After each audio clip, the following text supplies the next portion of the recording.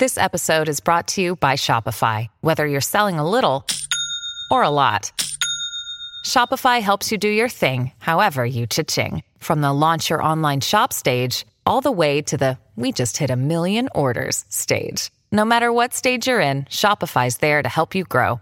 Sign up for a $1 per month trial period at shopify.com/special offer, all lowercase. That's shopify.com/special offer. Introducing Royal Caribbean's newest ship, Icon of the Seas, the ultimate family vacation. The ultimate 6 slides, 8 neighborhoods, 0 compromise vacation. The ultimate never done that, can't wait to do it vacation. The ultimate chillin' by a different pool every day of the week vacation. This is the Icon of Vacations. Icon of the Seas, arriving in 2024. Book today. Come seek the Royal Caribbean. Ships Registry, Bahamas. It's only a kick, a jump, a block. It's only a serve. It's only a tackle, a run. It's only for the fans. After all, it's only pressure. You got this. Adidas.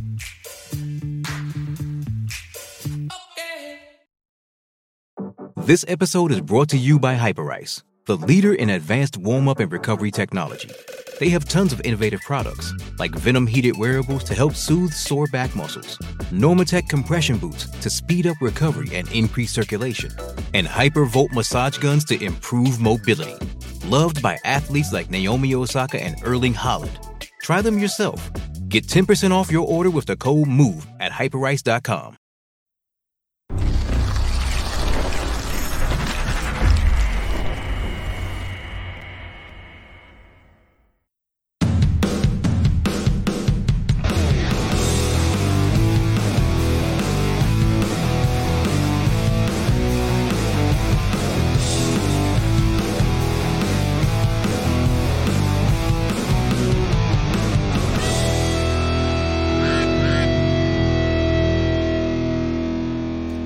Hello, Ducks fans. Welcome back to another episode of the Quack Report. My name's Carter. I'm joined by Nate. We don't have any Ducks games to talk about, so this is going to be the...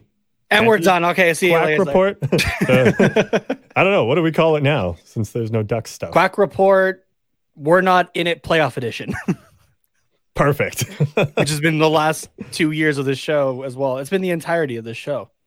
Yeah. Man, it's going to be fun when we actually get to make the playoffs. Oh God, it's gonna be insane. I'm gonna have so much fun. We're gonna be absolutely hammered on the show. Oh, absolutely. Yeah. I might as well just stay hammered for like the whole 2 weeks, 2 months, however long the Ducks are in the playoffs. Yeah. 100%. Yeah. And then just have the worst hangover ever at the end of the 2 months. But at least it won't be like daily hangovers, you know? True. Can't be hungover if you're still going. Yeah, exactly. That's a horrible mentality. Please don't take anybody take that seriously. Please do not do that. We're totally joking. Yeah. Just as I was waiting for things to get started, I watched the video you sent me, the Spider-Man Not My Problem, where he just watches the kids get run over by the truck. And is that in the first one or the second one? It's from the second movie. Okay. So the kids in the street is from the second movie, because remember, he tosses the pizzas and he like dives, saves the kids, and then like some guy had found the pizzas on the edge of his building, and so he like steals one, and that's when he's late, he gets fired. And actually, I guess speaking of, and then and the hot dog part is later when he doesn't have his powers and he sees the cops go by and he's like, oh yeah, I don't got to do anything, I'm just gonna eat the hot dog. Which, fun fact, was a vegan hot dog because Tobey Maguire is vegan. Oh, I didn't know that. See, I can tell you this stuff, but again, like, I've said it a few times, I can tell you this kind of useless knowledge, but school and like actual important stuff. Yeah. My brain just like compartmentalizes that kind of stuff, and it's just like, yeah, but like the school and like the important stuff, it doesn't matter. That's not going to be interesting at dinner parties, pretty much. Yeah, exactly. But you know, memorizing lyrics from emo bands in the mid 2000s is interesting dinner conversation. So. 100%. So, and also with the Spider-Man stuff as well, yesterday was the 20th anniversary of the original Spider-Man movie. Oh, wow. And today, I believe, is the 15th anniversary of Spider-Man 3, I think I saw. And it's also cool. it's May the 4th, so it's Star Wars Day. So happy Star Wars Day, everybody. Yeah. we have a? May the fourth be with you. We have a Star Wars. That's a Star Wars keyboard noise. Yeah, Wilhelm scream. Yeah. Yeah. I thought I had another one. Oh no, I don't. We got Allie saying quack quack checking in from guess where. I know Allie because I saw it already on Twitter. Actually, Allie is at game 1 of the Gulls and the Ontario Reign. Nice. So Allie's gonna have to keep us updated. I guess Allie can run the Gulls update for this episode. Yeah, exactly. Because I went to like fill in the stuff, right? And I was like, oh yeah, playoffs should be starting now and that kind of thing. And it's like, oh yeah, game 1 starts like puck drop was right when we started. Like we're maybe 5 minutes into the game at this point. So nice. Yeah. So well, Allie, you got to keep us updated in the chat. All right. Yeah, absolutely. And I will promise to keep us updated to the second for the Kings and Oilers game. Even though this isn't a watch along, I will. I'll keep the scores updated. We don't care about that. We don't care about that. Yeah, Ducks fans care if the it's the Edmonton and shitty, the other so. California team. We don't care about that. I'm not all the way through it yet. Speaking of playoffs and California hockey and that sort of thing, but I did come across it was a kind of like a documentary about the 2007 run for the Stanley Cup, and I'm about halfway through it. Just getting to the finals right now. I was just watching it when I was at the gym today, on the treadmill or that. And it's been really interesting so far. It's fun looking back at that kind of stuff. I love the behind the scenes kind of things. Mm-hmm. And so they have interviews with Brian Burke, Randy Carlyle, Eric Stevens, who now works for The Athletic, and like a bunch of the players. Obviously, Getz and Perry were fresh in the league still, bringing in the Niedermeyers and everything like that. So it's been a fun watch so far. I'm almost done it. Like I said, I got about a half an hour left. It's only about an hour and 10 documentary. I don't remember if I sent it to you, Carter, but no, you didn't. But okay, I'll send it your way. So, but yeah, if you got like an hour and 15, you can find it pretty easily on YouTube. So yeah, definitely go check that out though if you want to walk down memory lane. So cool. Yeah, that'd be awesome to watch. Yeah. So what's been going on? I guess the last couple of days. Well, I'm officially done my semester. Well, and my university career. Yeah. Atta boy. Yeah. Hell yeah. Had my midterm Tuesday. Tuesday morning, I guess. So that was a late night with the watch along, but and then somewhat relatively early morning for my final. But I did it. I passed. So there you go. All good. That's what matters. Yeah. Right. So you get the grades. Yeah. Yeah. I mean, that was one. Also, I think. Maybe. I don't know. It depends. Because like with the programs, I guess, that we're in, like you need C's for kind of the core classes, and then like C-, and then everything else you just have to pass. So yeah. So C's get degrees, and a few D's also get degrees. Yeah, but depends on what you're doing. So yeah, exactly. But yeah, this was one of those classes that's just like it's not like I don't give a shit about it at all. It's just like one of those upper level classes that you have to take. Yeah. And oh my god, the professor was awful. Like so bad for it. I went to class like for the first like little bit of the semester before exam 1, and like I could not pay attention. I tried my absolute hardest to listen and take notes, and I would just like be off somewhere else. And then like it was brutal. It was the driest shit I've ever heard. Like, and you're really good at the school stuff, I know. So like hearing this actually kind of surprises me coming from you. Yeah, I know. Like it had to have been dry for you to be like, I'm not here. Yeah, exactly. Here. It was awful. So I was like, and then I did like really well on the first test because like I didn't pay attention. Then I was like, oh shit, like I just got to like go through some of these practice problems, and I was like kind of teaching myself how to do it because I had to go back through the slides and be like, okay, like how do I actually do this? Because I got nothing from the professor, and I got like a 90 something on that first test. So I was like, fuck, I don't need the teacher. So I didn't go to class, and I still got 90s, just fucking doing the practice problems. Oh, so like I said, absolute waste of a class. Useless. I had something similar with another class of mine. It wasn't that the content was dry or anything like that. I did actually enjoy the content. But after the whole like lockout that we had, right? When we came back, the prof he had already kind of told us before. He's like, I don't really believe in tests or that kind of thing, right? Like he's like, it's it's just you memorizing for the sake of memorizing. He's like, I'd rather you try to actually take something from this class if you are, besides just that it's a requirement for the degree. Mm-hmm. And he's like, and if there's something that interests you, you know, like we can go farther into that, like in other classes, like in like just outside of that class. And so he made his quizzes and that like really easy to do. And so when we came back, he was just like, okay, we can, like, you can continue.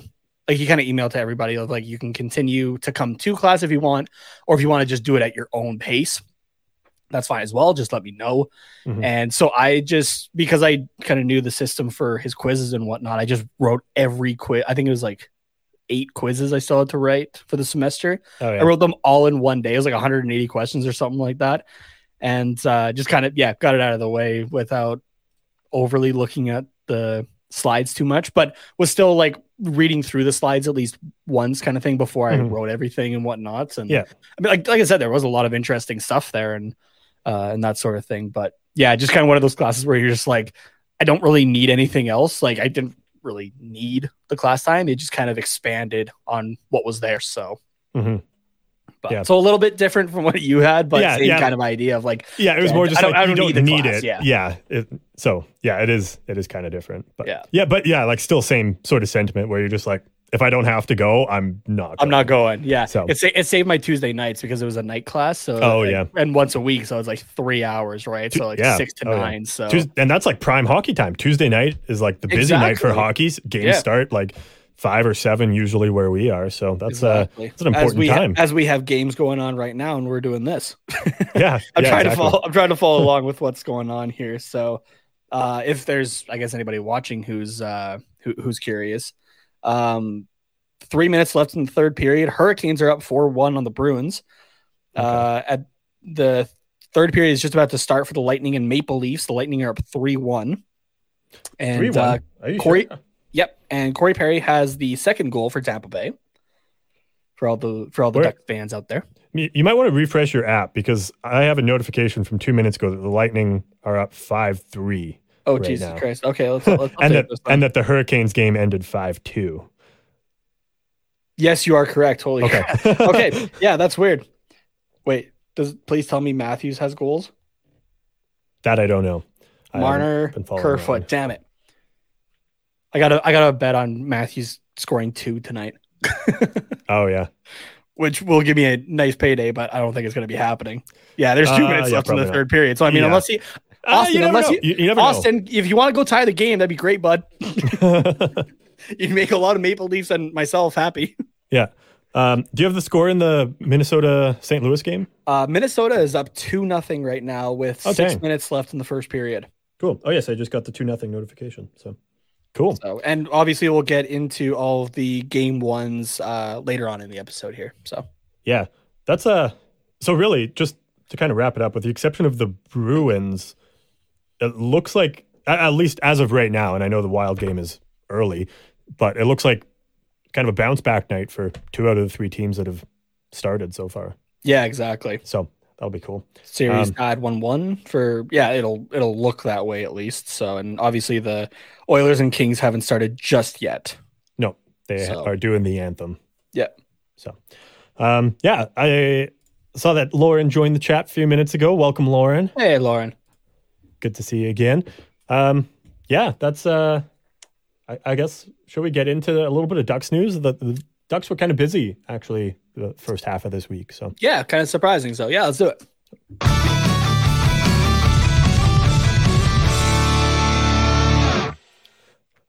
Let's start, I think, with kind of the big one in the front office. Ducks hiring, hope I'm saying this right, Rob DeMayo? I think so. DeMayo. I think so. I'm going to go with DeMayo. Even though it's not like M-A-Y-O, I'm going to go with DeMayo. Because I'm a little bit snacky. So Rob DeMayo for the assistant GM job. And he'll also serve as the head GM or lead GM, main GM, not assistant GM for the San Diego Gulls as well. So, I don't know a ton about Rob, and besides just kind of what I've read from the Athletic article that it looks like you have also read. Yeah. But from what I've seen, looks like a good hire. Looks like people are excited about this hire. So I know you've got a little bit more info on him. So do you want to take it away here, Nate? Yeah, so he's definitely got a background with players, obviously, throughout the NHL. He's had a lot of scouting roles throughout his career, and he spent the last 13 years of his 14 years in an executive position as the director of player personnel with the St. Louis Blues. And of course was part of their cup winning team in 2019 there. So, so with that, along with all of his scouting, right. Yeah. He knows about a lot of the players throughout the league and that sort of thing. So he's going to, I think, be a major asset as an assistant GM there to Pat Verbeek, especially going into this year with free agency and everything like that. Right. And potential trades in the future and whatnot. Yeah. This pairing for sure of DeMeo and Verbeek, it really entices me actually. So I'm quite excited for it. For sure. Before he was an AGM, or before he, did all his executive stuff, DeMeo did play in the NHL as well. He was drafted in 1984 by the Islanders, playing almost 900 games in his career. So that's good. He's definitely, he definitely knows the industry. That's for sure.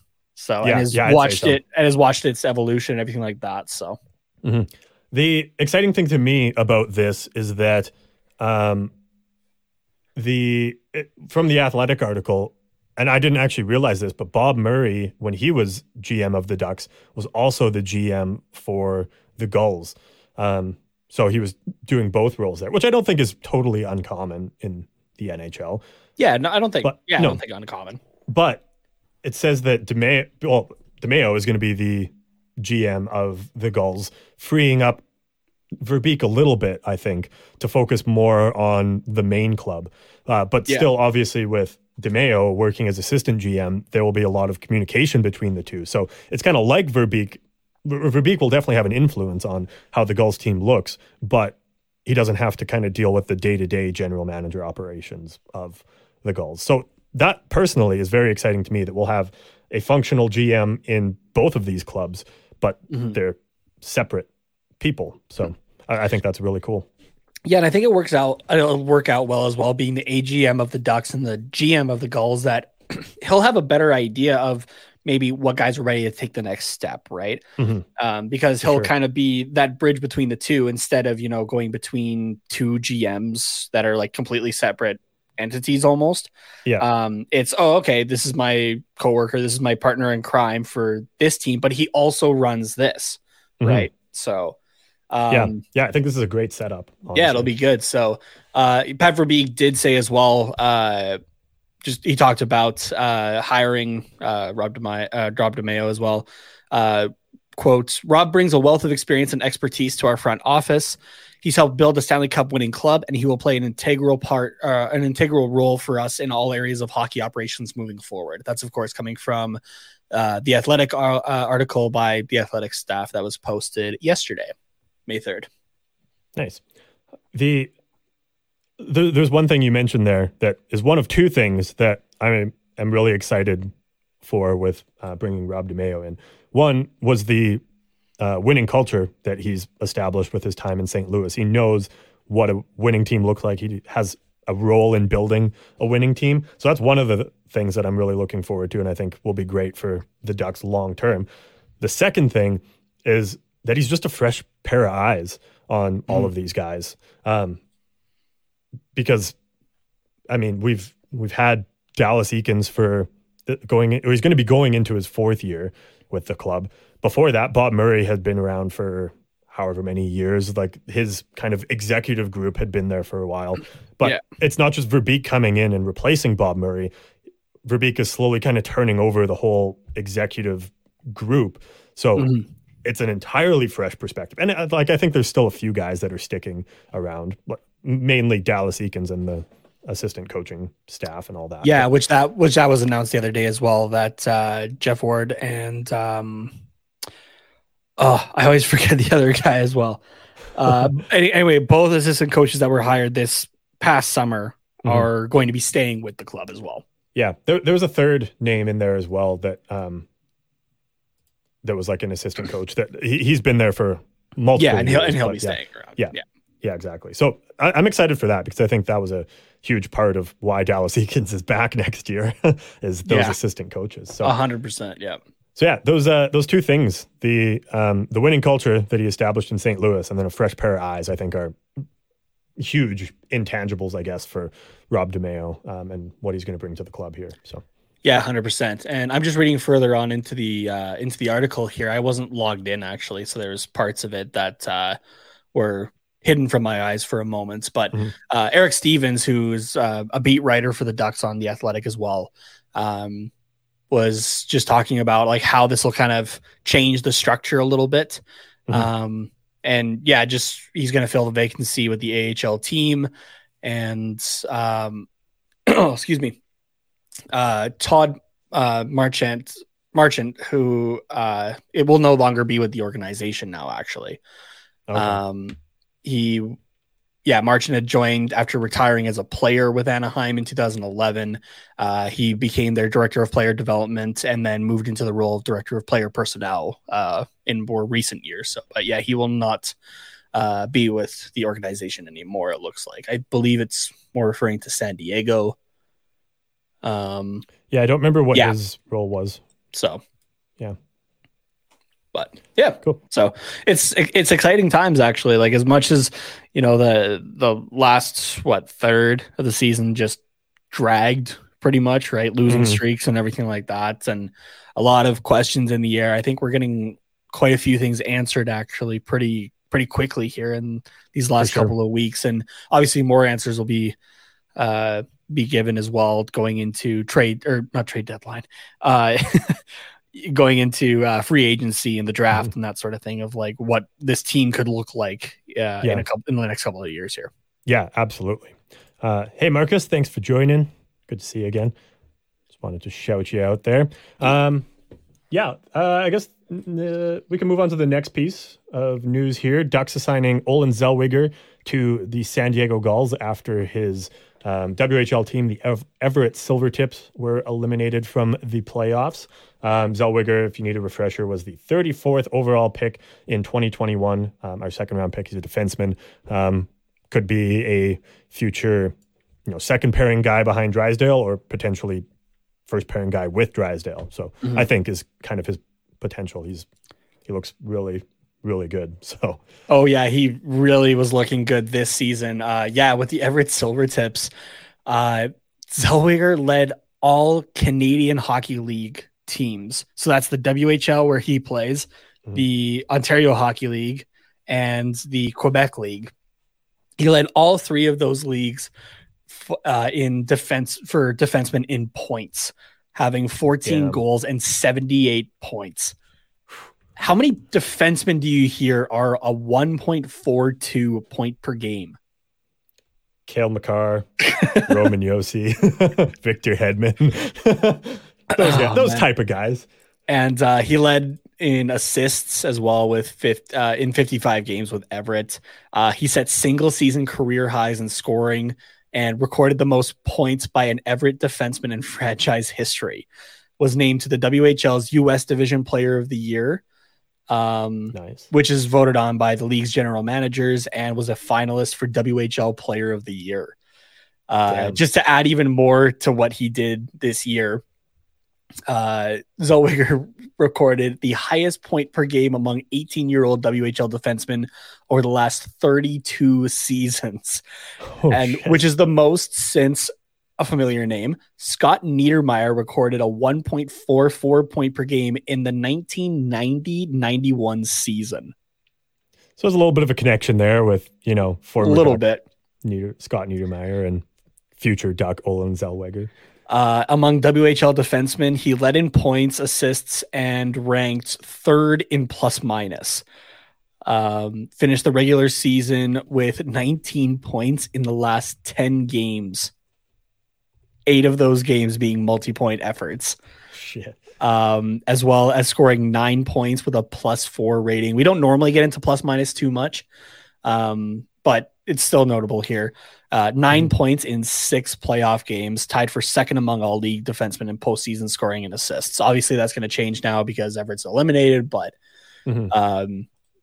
he's appeared in 125 WHL games between 2019 and 2022, with 103 points in 125 games, a plus 70 rating, and only 33 penalty minutes.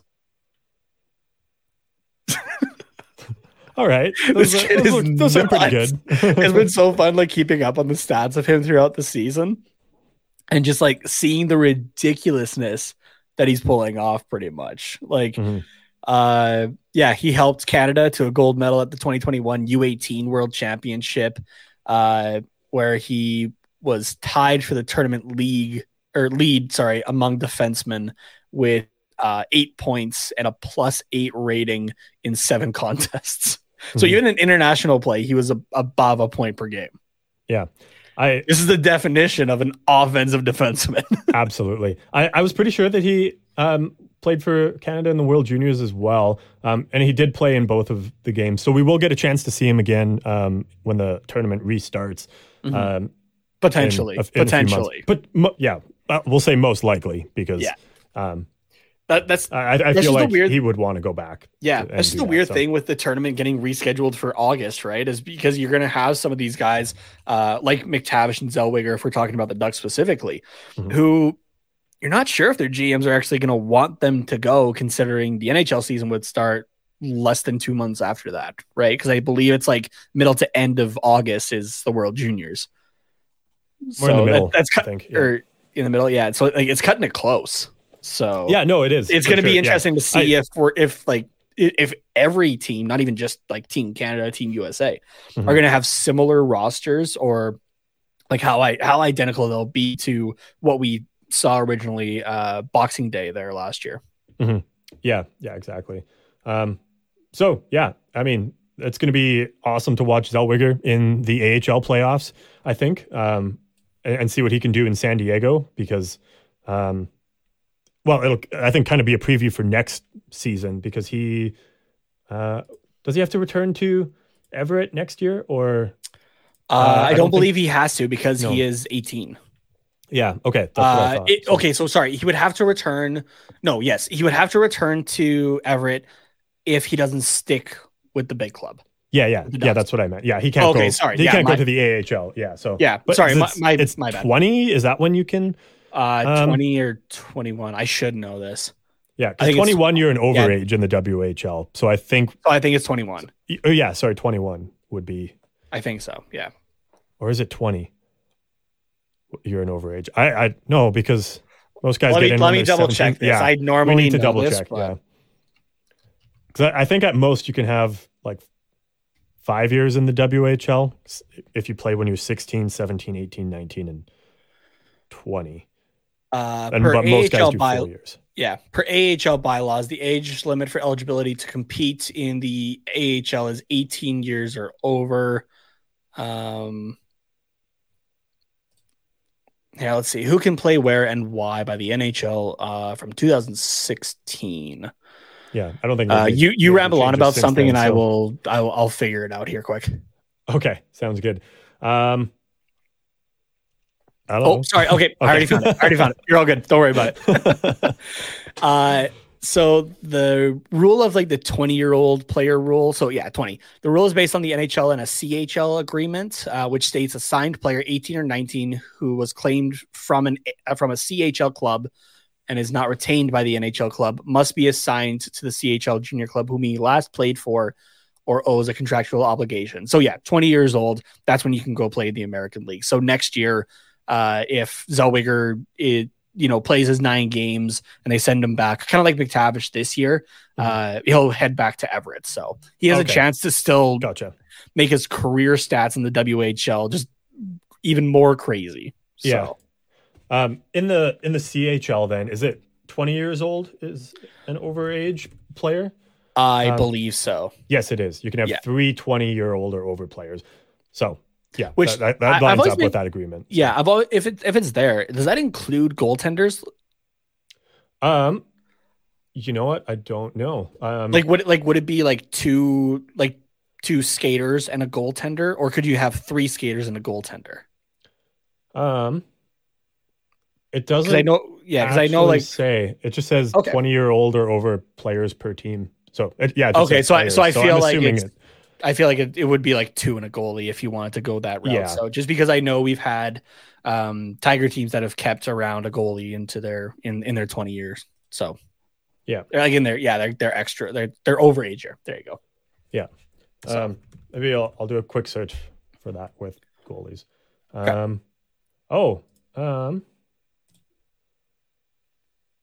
Potentially you can have a fourth if it is a goalie. This is looking at adding a fourth overage spot. No, okay, never mind. Okay. So it sounds like it's 3. Just 3 in general. Okay.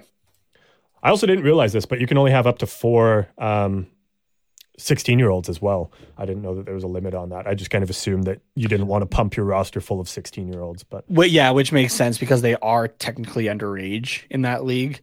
And I mean, you can easily tell who the 16-year-olds are. Like the call-ups are are typically the 16-year-olds, and they still have to wear the full cage. They aren't allowed to wear the visors just yet. Yeah. Which is different to college hockey for the States, where you wear a cage throughout college. They don't get to wear visors until the NHL or like just professional hockey, I guess. Mm-hmm. So yeah.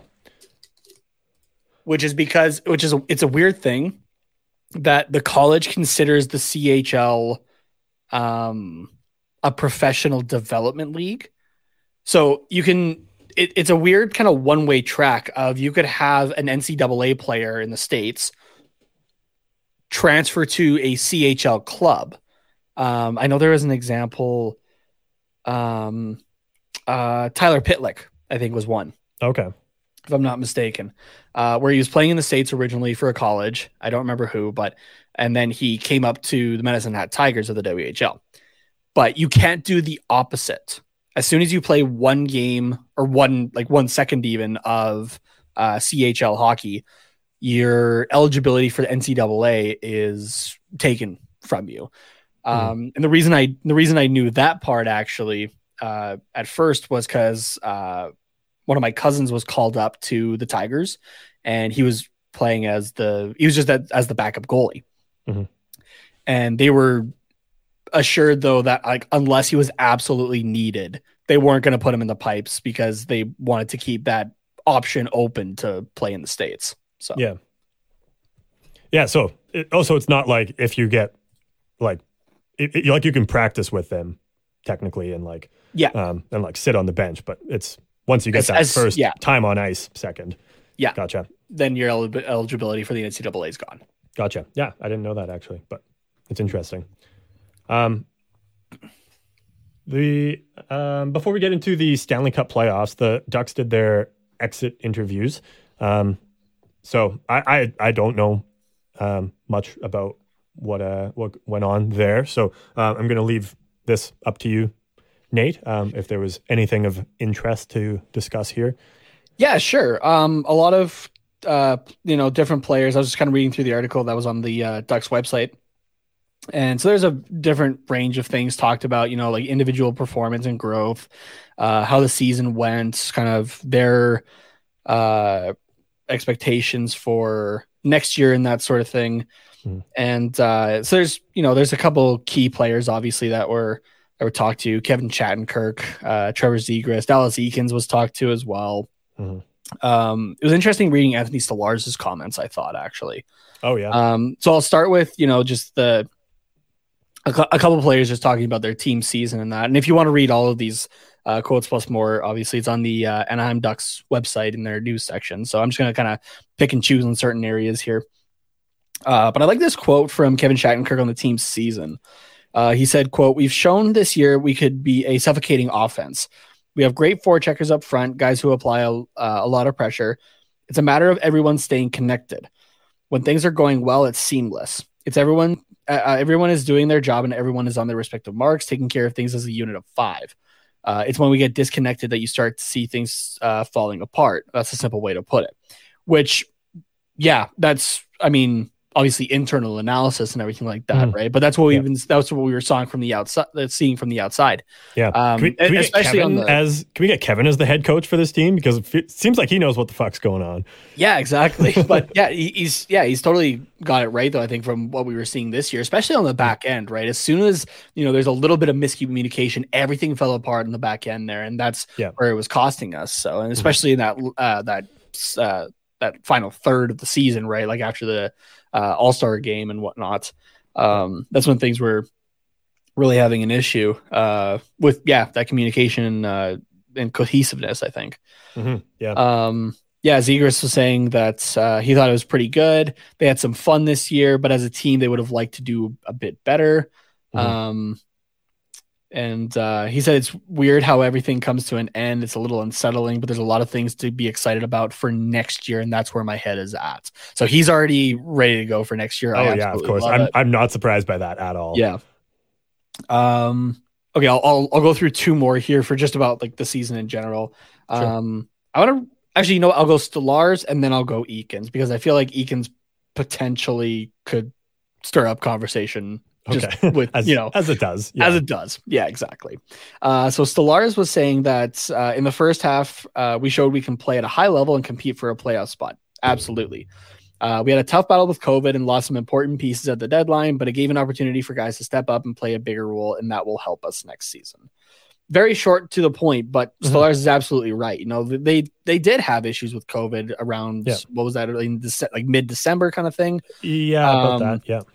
And they absolutely lost important pieces at the deadline there. And a lot of those guys are, man, it feels like duck season is going on right now in the playoffs currently. Raquel's getting hit in the head. Something happened. I didn't see what happened exactly, but something happened in the Carolina-Boston game to Lindholm tonight. And man, it's just not a good time pretty much, except for Nick Delorier, which we'll get into that in a sec, a little bit later. So there's Manson too, and I think he's been just fine because I haven't heard anything about him. So 100%. And then Dallas Eakins about the season. He said, quote, "To me, this game comes down to three things. Sorry. It comes to puck battles, so scoring goals or giving them up. It comes to turnovers, and turnovers end up in your own net or in your zone. Excuse me. And then penalties. And from the first year I took over here, I think we've done a much better job of not getting stung night after night on penalties." I think he's correct on that aspect. Yeah, for sure. Yeah. We still need to get better and understand what an unforgivable league this is when it comes to turnovers. And I think we can get way, way better on the battles. So if we can look at those after those three areas, that's going to, in a bigger effect, help that goal differential. We're going to score more goals and we're going to give up way less.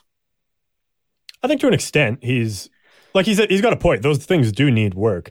I just hope that those aren't the only things he thinks this team needs.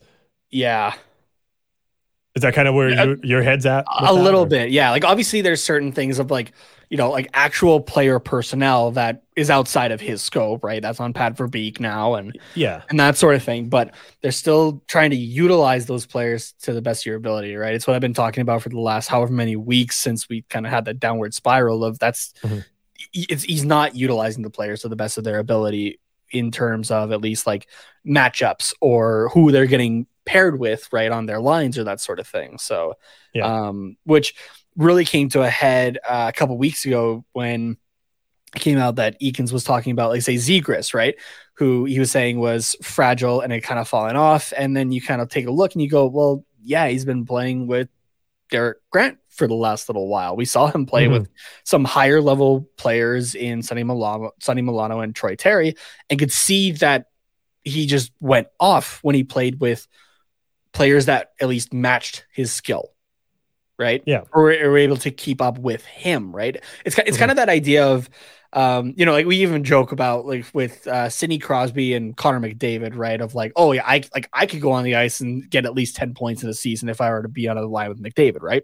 Yeah. But there's also a difference, and I think we saw that with Connor McDavid specifically, where there was people who just didn't have the same kind of hockey IQ or some of the skill sets in order to keep up with him, and that's why it made it so much of McDavid trying to do it all on his own, right? Yeah. And you look to the 2019-2020 season, I believe, is when they brought in Andreas Athanasiou, and who was the other guy that they brought in that was from Detroit? He was a defenseman because Athanasiou came from Detroit. Okay, there was somebody else anyway, but you Yeah. saw those two guys play together, and I saw a clip from I think that was the first game of those three playing together, and something that I noticed at least was McDavid was passing backwards, right? Because that's normally where everybody else that he played with was at that point. Yeah, but instead he had the other two guys actually with him. It was a former Tiger. It's gonna bug the hell out of me now. Oh, Tyler Ennis. Thank you. Yes, Tyler Ennis. So, but those two were able to keep up with McDavid, right? Yeah. So that it was a more lateral pass compared to a backwards one. Like even just simple things like that, right, can really affect a player and a line and an entire team. So that's me going a little bit deeper than what I have in the past, but it's like some of those just line combinations just don't work. Yeah. So I think the third line for the most part, that was probably the most consistent and like in terms of personnel who was playing on it, and it worked out, right? Because that line got a lot of chances actually. Isaac Lundestrom had 15 goals in the season, I think it was, if I'm remembering off the top of my head. I think you're right. Yeah. Either way, he had a good chunk of points for a third line centerman. Yeah. Right. Going back to Zegras, I think what really shows like the potential of like what a line with Zegras on it could look like is when he plays with Milano, because like those guys just have insane chemistry. Like Milano just thinks the game the same way as Zegras. Milano and Zegras aren't the same player. Like I would take Zegras over Milano 100 times out of 100. Like Zegras is not to take anything away from Milano, but Zegras is it's just a fact that he is a better and more skilled player than Milano. But they think the game the same way. And that's what makes them work together. So like you can't just put any let's call Milano a middle six guy. You can't just put any middle six guy on a line with Zegras. You need to put a middle six guy or a top six guy that thinks the way that Zegras does on a line with Zegras. And Milano is that guy, which is what makes him so valuable to this team. So and Derek Grant, like again, not to take anything away from Derek Grant, but he just doesn't think the game the same way Zegras does. And that's not a bad thing, but it just shows that they don't work together. Yeah. So. And speaking of Derek Grant, actually, that's a good segue into just another area that I want to touch on here. There's a couple in here that I'm going to touch on and just like certain quotes. So talking about individual performance and growth, Derek Grant had a short quote in here saying it's always a long season and it got off to a rough start for me, but as the season went on, I felt like I got better and I felt like I was playing pretty good hockey down the stretch. He's not incorrect in that respect, right? Yeah. He was an absolute no-show pretty much at the start of the season, and he did get more opportunities closer to the end, right? I think part of that was maybe because of some of those trades, right? Kind of like I think it was Shattenkirk or Stellars earlier was talking about, right? That, certain guys go out, other people get chances and that sort of thing. But he was playing better hockey in the second half or last quarter or whatever you want to go, like however you want to go about it. Yeah. It wasn't phenomenal by any means, but it was better at least. Oh, for sure. Yeah. So it's what we kind of expected from Derek Grant. Yeah. I think. Okay. There's two more here for this section that I think I really want to talk about personally. We were talking about Isaac Lundestrom in that third line here, so I want to go with that one. Lundestrom was saying, again, just about individual performance. I've been here for a while now, so I definitely felt more comfortable with the guys this year. I think that's huge for me, just being comfortable with all the guys on the team. I've done some progressive things, like going more to the net and finding the open spots in the slot. That created more goal scoring chances for me, more goals and more points. So that's fun for my own play, which yeah, he really did, right? And that's why he was just, it was nice when we saw Lundestrom get a goal and they started to add up, right? Which is why I was saying, like, he got decent numbers actually for as young as he is on the third line. Yeah. He was doing great. So there wasn't a whole that I really had to complain about his performance individually overall throughout the season. Yeah, no, he was just steady. He was streaky, but steady. So like I won't say consistent, but like generally you knew what you were getting He wasn't a liability, at least. There you go. That's right? That's what I'm trying to say. Yeah, thank you. And the one that I'll go to Stolarz here next, which something in here he says I kind of realized like, oh yeah, he's right on this. I mean, obviously he would be, he knows. So yeah, Stolarz said, I thought I had a good year. Obviously it was my first year making an NHL team and staying on the roster the entire year. Oh, really? Which kind of surprises me too, actually. I kind of had to think about it for a second. I was like, yeah, actually on every team he's been with, he's kind of gone up and down or whatever. Yeah. As the year wore on, I got more and more confident and knew when my name was called, I'd be ready.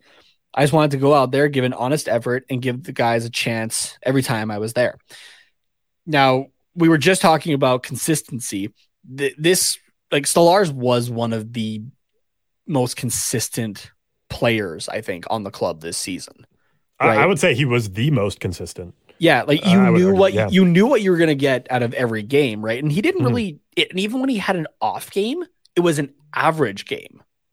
Yeah, exactly. Right? Otherwise, generally, I don't think it was his fault. It was the team was off, and then it showed on his numbers. Exactly, and like there's really not too many traditional backups anymore that they like you see on the the Lions preview that the backup starting, and you go, yeah, I'm 100% confident in that goaltender actually.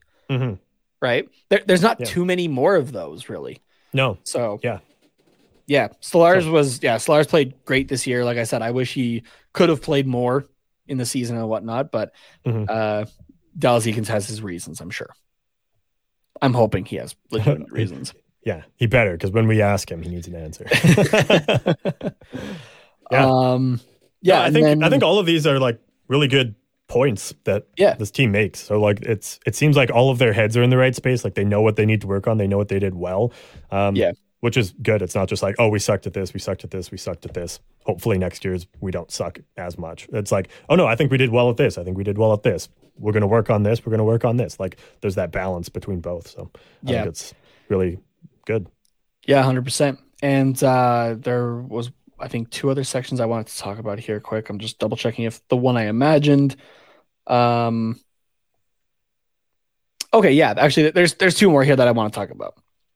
So the club's future is where I'll start here. So this quote was making its rounds today, which I absolutely love it. Zegras saying, I love Anaheim. I love playing here. This is probably one of the nicest places I've lived my whole life. I don't think anything beats the weather here. All I can really say is I love playing here. I love playing at Honda Center, and I love these guys. Which that's really promising, because you have there has been rookies in the past and like higher end ones who are just like, yeah, I'm here. I'm happy to be playing hockey kind of thing, right? But just maybe didn't dive in nearly as much. And one player that I just kind of think of, and I don't even know if it's necessarily, I might be reading too much into this or kind of like putting a narrative on something, but I remember the 2015 draft lottery. And obviously, they're live with Connor McDavid as it happens, but who the second overall pick is going to be as well, in Jack Eichel. Yeah. There's a video that was going around after the draft lottery of him at a party, and Buffalo, I'm coming for you, right? But you also have to remember the state of Buffalo at the time as well, right? Not much different from where it started this season of teams not really going anywhere. And I mean, you really had that case, I think, with both Edmonton and Buffalo. But they're also not too different from each other, I feel like. Edmonton's probably a little bit colder, but, Buffalo still has like the dreary winters and that kind of thing, right? So you really got to make the best of it kind of thing. And obviously, California, Anaheim, Orange County is going to be a lot different from like Edmonton or that sort of thing, right? Yeah. So the atmosphere that you're in as well outside of the arena can make a huge impact, I think, as well. Yeah, no, absolutely. I think you're 100% right. Like it's the reason why places like Edmonton and Vancouver and Winnipeg aren't like the most attractive for free agents. Like they rarely get they're also Canadian free agents. Yeah, they're Canadian markets, and the weather's shit the whole time you're there. Like, I would say Vancouver's the best out of all the Canadian markets. The best out of the three, yeah. The three I kind of picked on. I was like, I would actually always just say rainy. Edmonton's cold as shit. Winnipeg is colder as shit. So like, I would actually just go with out of all 7, Vancouver's the best because you're not really getting snow. It's just cooler, right? It's like anywhere on the West Coast, I feel like, but yeah, exactly. But like, those are, not only just for the fact that they're Canadian markets, but like when you're there, it sucks, especially if you are an American player or you are a player that's been in, say, California. Like Trevor Zegras is never going to want to go to Edmonton or like Winnipeg or those kind of places because he's like, why the fuck would I do that? I have to pay taxes and then it's also going to be minus 40 like half the time I'm there. Fuck no. Yeah. like outside of the arena, I feel like the only place better than California, and this is coming from a tourist of California pretty much, right? Mm-hmm. The only place that would maybe be better in terms of, your taxes, your weather and that kind of thing would maybe be Florida. Yeah. But California is pretty hard to beat, I feel like, otherwise. Oh yeah, for sure. So, or maybe Vegas, but at the same time with everything that they're doing there, I don't know anymore. Right. So yeah, exactly. Was there another one you wanted to get through? So there's a couple more just with the club's future, and then I'm gonna end the exit interviews on a nicer note. So this one from Dallas Eakins here on the team's future. As a staff, we're gonna watch these playoffs, especially a few teams in particular, on what they're doing. I'd be actually interested to know which teams in particular.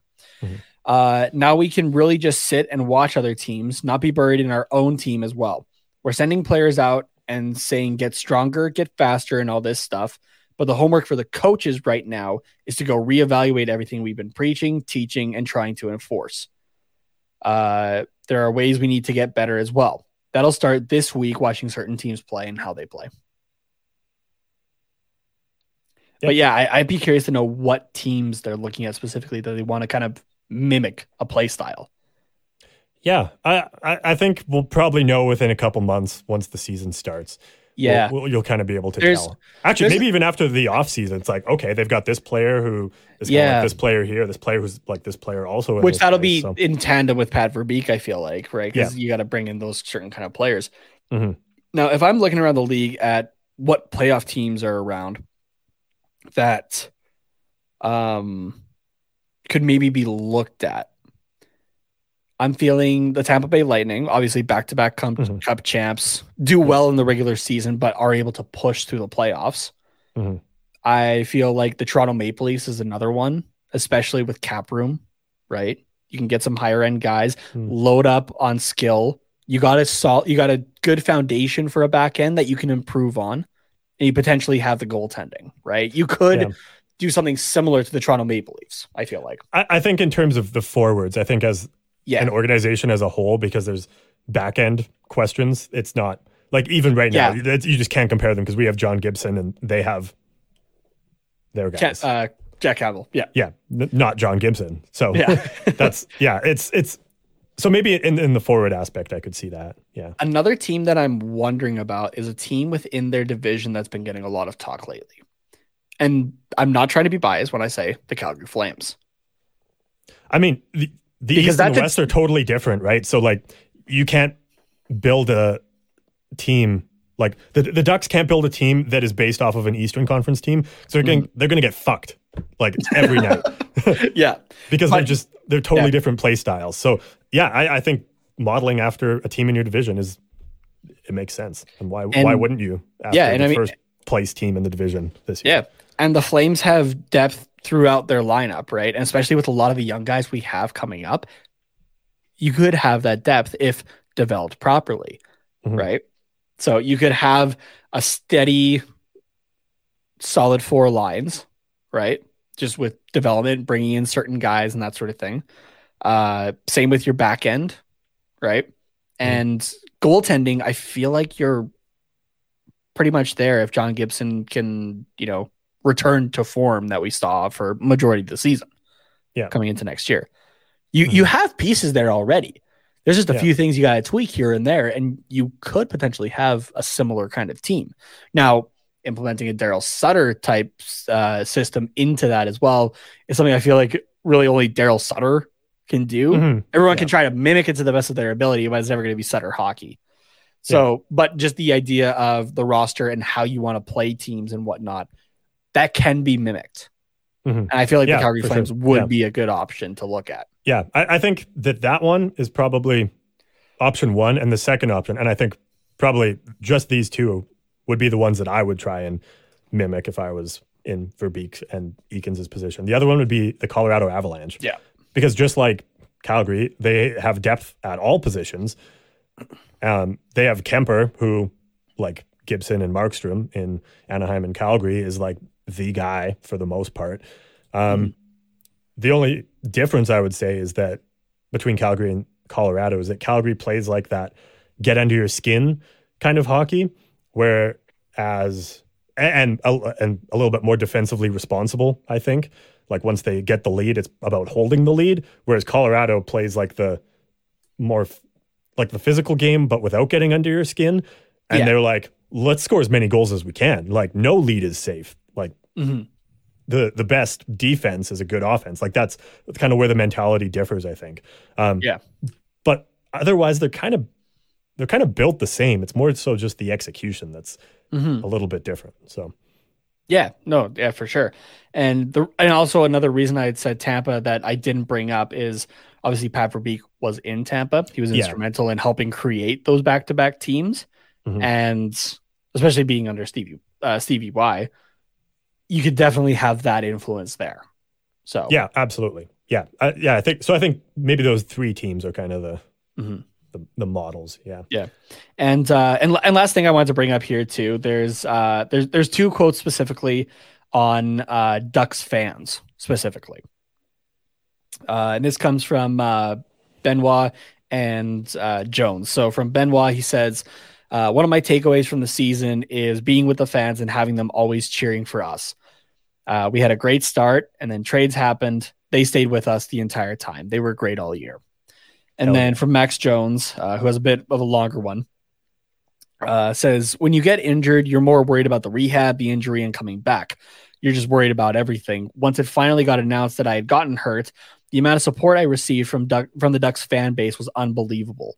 It was so comforting to me. My girlfriend, my parents, and my family all knew how hard it was for me, and they knew what it meant to me when I saw all the mentions coming through and people messaging me on Instagram. Hearing people were with me and on my side just made me happy. It drove me the whole 7 months I was out. And yeah, I kind of forgot it was 7 months. I know people want to see me play and cheer me on, but that's something that makes it special here in Anaheim, that fan base. So good job, Ducks fans. I know there was a lot of negativity, especially in like the last part, but we did stick with this team and specifically the players individually for the most part, I feel like. So a big shout out to you guys and gals. So yeah, hell yeah. We talked about it on the live stream actually that I was on. I believe it was Kevin that brought it up. That California, I can't remember if you were here or not, but that California hockey is like, it's not the biggest fan base, but it's the most loyal and like most dedicated fan base in California. So that's awesome. And I think it's recognized there by Benoit and Jones, just how loyal the fans are. Yeah. So yeah, that's great. Okay, before we get into the playoff hockey, let's take a quick break. You've got some words from our sponsor here, I believe. Yeah, so I was running behind on things again, so you get to get another live ad read from me. And you're gonna get real good at these. So I've at least gotten better at them. Yeah, I'm almost at Audie James level now. Almost. Hockey fans, the pursuit for the Stanley Cup is on, and DraftKings Sportsbook, the official sports betting partner of the NHL, has an unbelievable offer for the most exciting playoffs in sports. New customers can bet just $5 on any team to win and get $100 in free bets no matter what, win or lose. Are you looking to turn a small bet into a big payday during the playoffs? With DraftKings same game parlays, you can do just that. That's a mouthful there. Create your own parlay by combining multiple bets like which team will win, how many goals will be scored, and more. It's your shot at an even bigger payout. DraftKings is safe, secure, and reliable. And best of all, you can deposit and withdraw your cash whenever you want. So what are you waiting for? Download the DraftKings Sportsbook app now. Use the promo code THPN. Bet just $5 on any NHL team to win and get $100 in free bets no matter what. Again, that's code THPN, as in the Hockey Podcast Network, only at DraftKings Sportsbook, the official sports betting partner of the NHL. Minimum age and eligibility restrictions apply. See show notes for details. Damn, that was so good, except for the little slip up at the end. It was like perfect. Just a little bit. Yeah. Yeah. That is a mouthful, though. Minimum age and eligibility restrictions apply. That's just like a few syllables in there. Oh, yeah. No, I wouldn't be able to do it, but hey, you were going. So, yeah, way better than me. I need a drink now. You can talk for a bit. Sounds good. I want to get to a couple comments here that popped up earlier. Ali updating us 3-2 rain over the Gulls. That is a final score there. That's not a final, is that? No, there's no way it's a final. Yeah, I looked it up because I was like 3-2 like at the end of the first, but it said, unless I looked at the wrong date and there was another. I'm pretty sure you looked at the wrong date because that game started like an hour ago. Oh, did it? Okay, never mind then. Oh Jesus! Here, I'll take a look here. Okay, I'll take a look. You can go through the other comments. Okay, well, it's more of a discussion one, so we'll save it. Oh yeah, shit. No, I looked at the one from. Oh no, Wednesday, May 4th. Yeah, it says final on the Gulls website. Anyways, are you sure it didn't start like 8:00 Eastern time? Thursday, May 5th, 7 p.m. Yeah, it doesn't have anything there. Oh wait, yeah, well, it's May 4th though. 4th final. Oh Jesus Christ. Okay, I'm taking a look here. Yeah. Oh no, it is 3-2 at the end of the first. Okay. Yeah, why does it say final on their website? Okay. I don't know. I'm looking at the article now, though. Yeah. Okay. I thought because you just said 3-2, so I was like, oh, well, I'll look up when it is, and it says final. So, all right. Yeah. After the first period. SanDiegoGulls.com. Figure it out. Yeah. After the first period makes a lot more sense if it actually did. It did start at 8 then. Okay. 8 our time. Yeah. Yeah.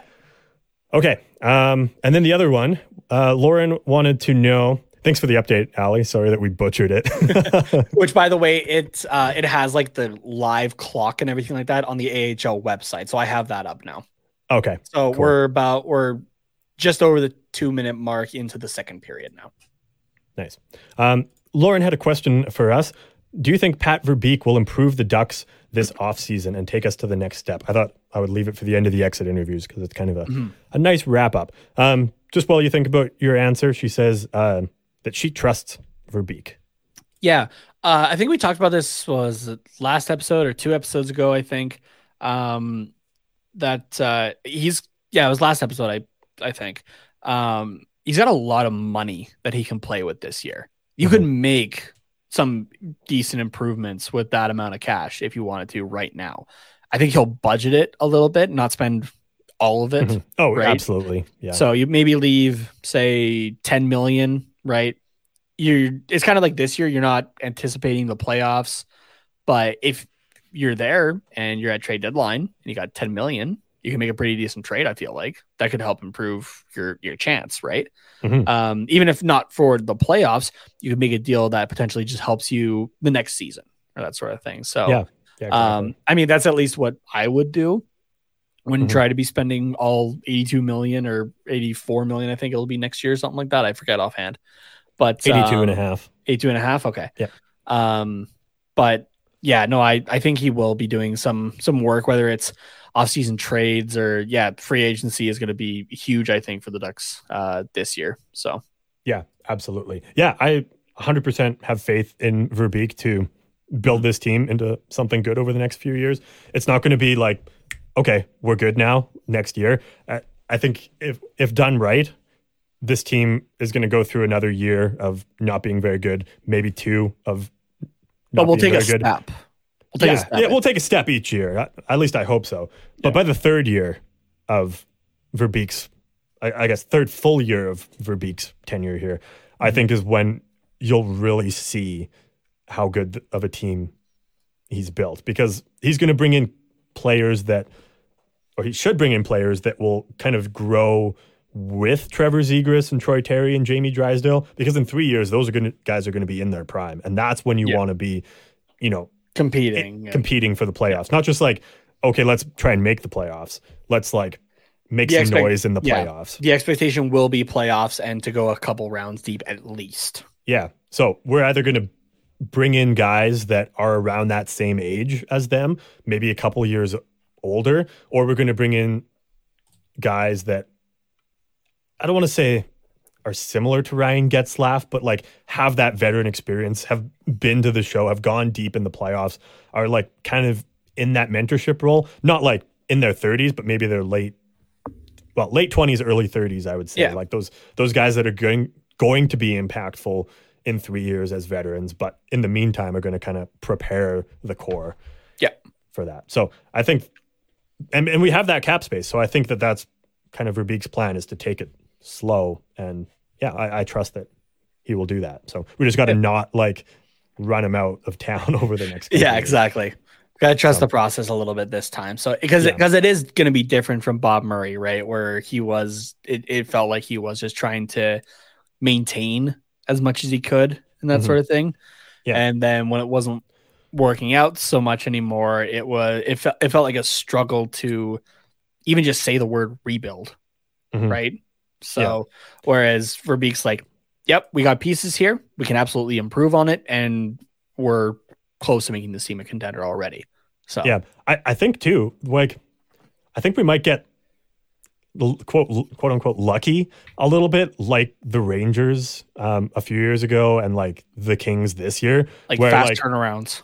Yeah, exactly. Because it's like, yes, we're entering a rebuild. We're shipping off 4 main pieces at the deadline for assets, and then we're going to kind of start fresh next season. So it might be a couple rough years, but we're not like Arizona or Buffalo where it's like, okay, we'll ship some guys out and now we have nothing.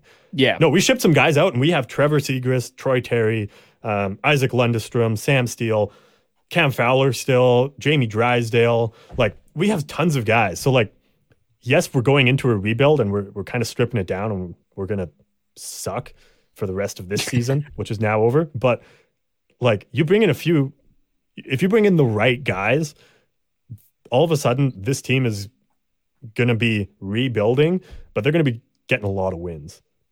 I feel like the first half of this season was a good indicator of when this team is playing well and is set up to succeed and fully healthy, that it can do things, right? And you just add to that. Yeah. And I can kind of see where, like, just kind of looking at the whole season in hindsight, I can see what Verbeek's talking about this is only a few pieces away from being a contender again. I can see what he's talking about. So. Yeah, absolutely. But and I do got to give credit to Bob Murray, I guess, in that respect, right? Of being able to, I guess, retool for as long as he did, that when the rebuild started, it doesn't feel like it was actually too far off. I don't think he was the guy to complete the rebuild. Obviously, the way that he left was not ideal, right?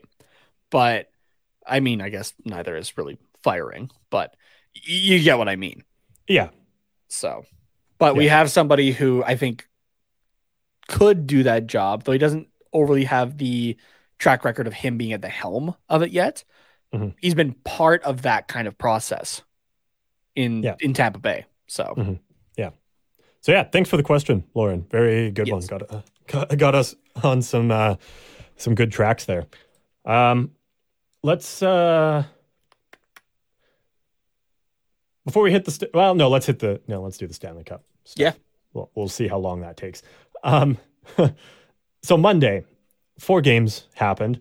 2 of them ended in shootouts. Or in overtime, you mean? There's no shootouts. Sorry, shutouts. Two of them ended in shutouts. Sorry. Yeah.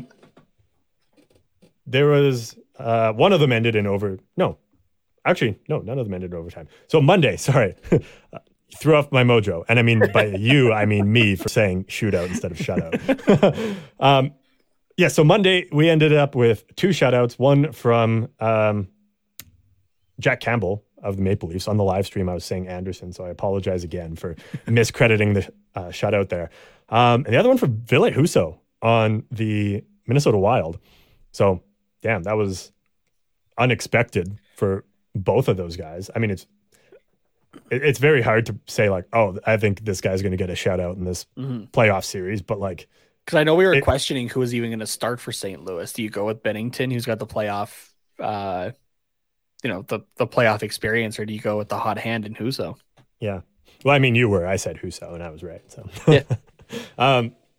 But yeah, I mean, with this win, it like a little bit of an early big dick energy move here, but like that's a big dick energy move by Husso to just like lay it out and be like, you guys are questioning if it's going to be me or Binnington to start. Let me show you who's going to start every fucking game of the Blues playoff run. Now, I know it's only been one game, but we've also seen a bit of the regular season.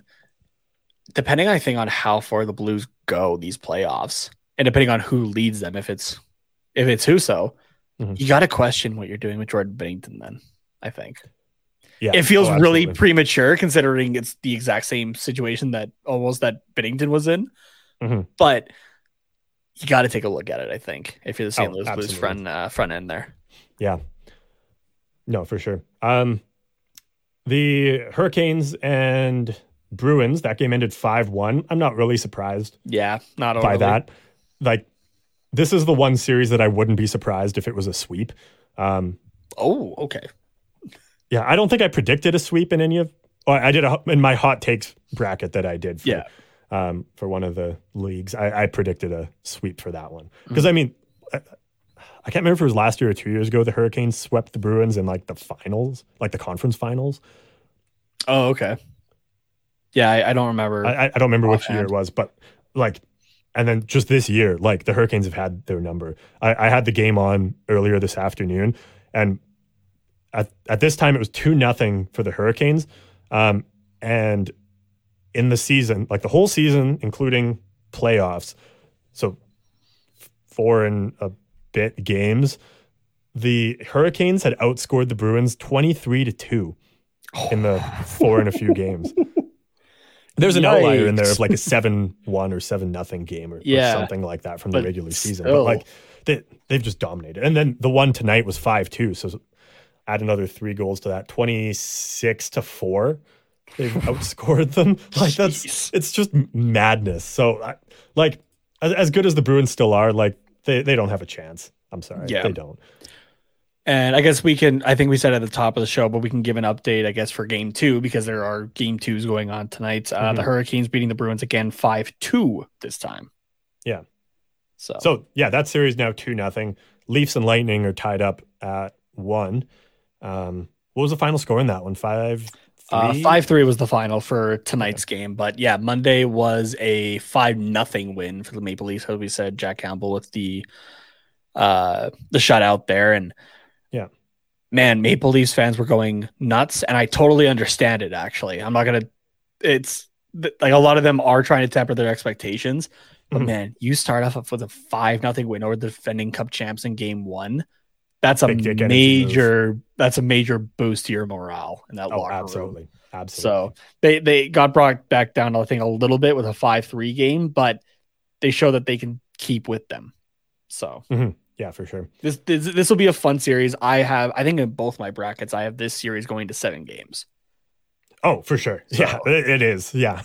Whether it's going to be another memeable 7-game just dumpster fire for the Maple Leafs, or it's going to be the Lightning giving it everything they've got and the Leafs overcoming them. Like either way, it's going to be in 7 games. So, okay, now I have a question for you because this is going around on a couple different shows.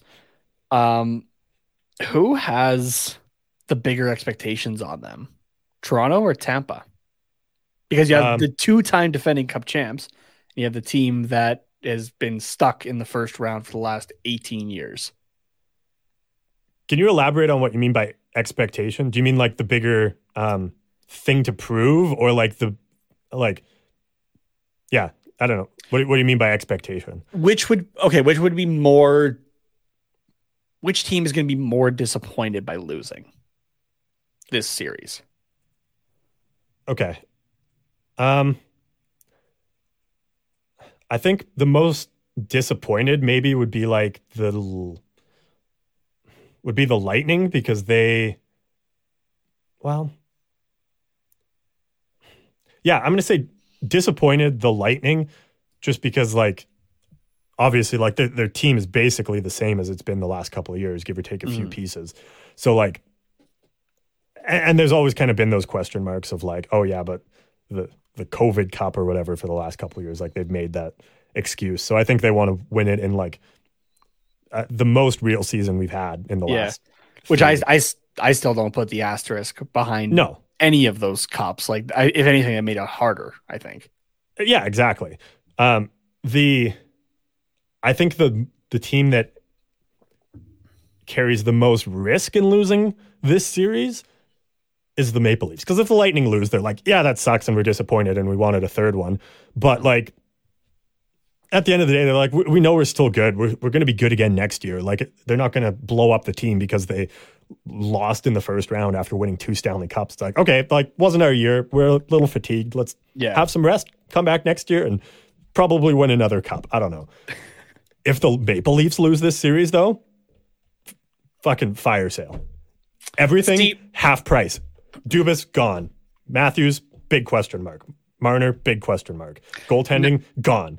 Defense, blown up. Like, I think it's, at this point, it would be time to overreact. See, now, I'm kind of on the fence about it because I think it's more of a disappointment for Toronto, right? Because you're still not getting past the first round, especially with the season that they had. Yeah. Right? Like, the best in Maple Leafs history, if I'm not mistaken. But at the same time, I don't think it gets blown up unless Kyle Dubas gets fired. Because if you lose out in this round, you go, well, we lost to the back-to-back Stanley Cup champions. Yeah. Right? So I think it's more of a disappointment. So just it's more of a disappointment if Toronto loses, I think. But I don't think it gets blown up just because of that. If it was any other team, I could see the blow up starting to happen. But I think because specifically they're against Tampa, I don't see a blow up coming. At what point, though, like, do you just, like, stop making excuses and say, like, next year, this team isn't good enough? Like, next year, they I forget who it was 2 years ago, but, like, last year, it's like, okay, like, yeah, we lost to a team that was just, like, hungrier than we were, or, like, a hot goalie, however you want to, you know, justify them losing to the Canadians. Like, and do you remember who they played in the 2020 bubble? 2020, they lost to Columbus in the play-in. Oh, right. So I know we have this argument over the last couple of weeks. Technically, they didn't make the playoffs. Whatever. Yeah. But, like, I don't know. I don't think you could, like, because they've gone through upsets over the last 2, 3, 4 years, however many. I don't know. I've lost count at this point. Like, I don't think you can make the excuse, like, okay, yeah, it was another first round exit. Like, holy fuck, when are we going to win in the first round? But, like, it was against the 2-time defending Stanley Cup champions. Like, maybe we should get a pass on this one. It's like, no, if your team's not good enough, like, you should be good enough to, like, if it's not good enough to beat the defending Stanley Cup champions, like, then it's not good enough. I still feel like it's next year. I don't know. I don't. If it was just the one-time Stanley Cup champions, yeah, sure. Okay. Back-to-back Stanley Cup champions, though, these guys know how to do it, right? And like you said, a lot of that Lightning team is intact, save for the third line that really helped them, but they kind of tried to retool that in their own way. But you still have Vasilevsky, so if Stamkos, you have a healthy Stamkos and Kucherov, right? Yeah. You have Hedman on the back end. Like, that core is still there, and they are completely healthy. It's not 2020 where they're missing Stamkos, or, you know, Kucherov is, you know, healthy and that sort of thing like last year. But, you know, there's the tiny bit of rust for the first little bit, at least, right? Yeah. That could really have changed everything.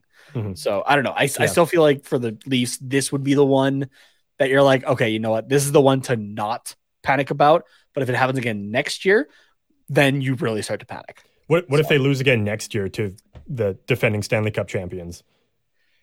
Whoever if it's not Tampa, then that's when it's okay. It's the one time, blow it up.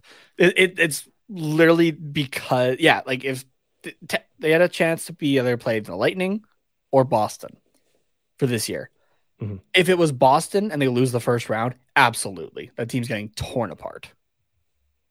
Okay. I think it's just purely because it's not even defending Cup champs, back-to-back defending Cup champs.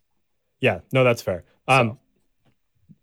Yeah, I think we should move on to this. I do have more I want to say, but we'll save it for for another time. We'll have a weekly like Leafs debate segment, and I'll just remember what I was going to say from last. Unless they're out. So yeah, the Oilers and Kings is the last series. Actually, no, we didn't really talk about the Wild and Blues series. But that game currently is at least for notifications that I have 4-1 Wild in the second period. Yeah, with under 4 minutes left.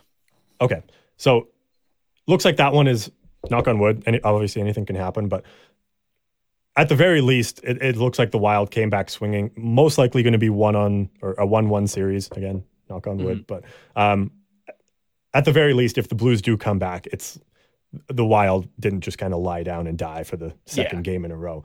So I think this is another 7-game series.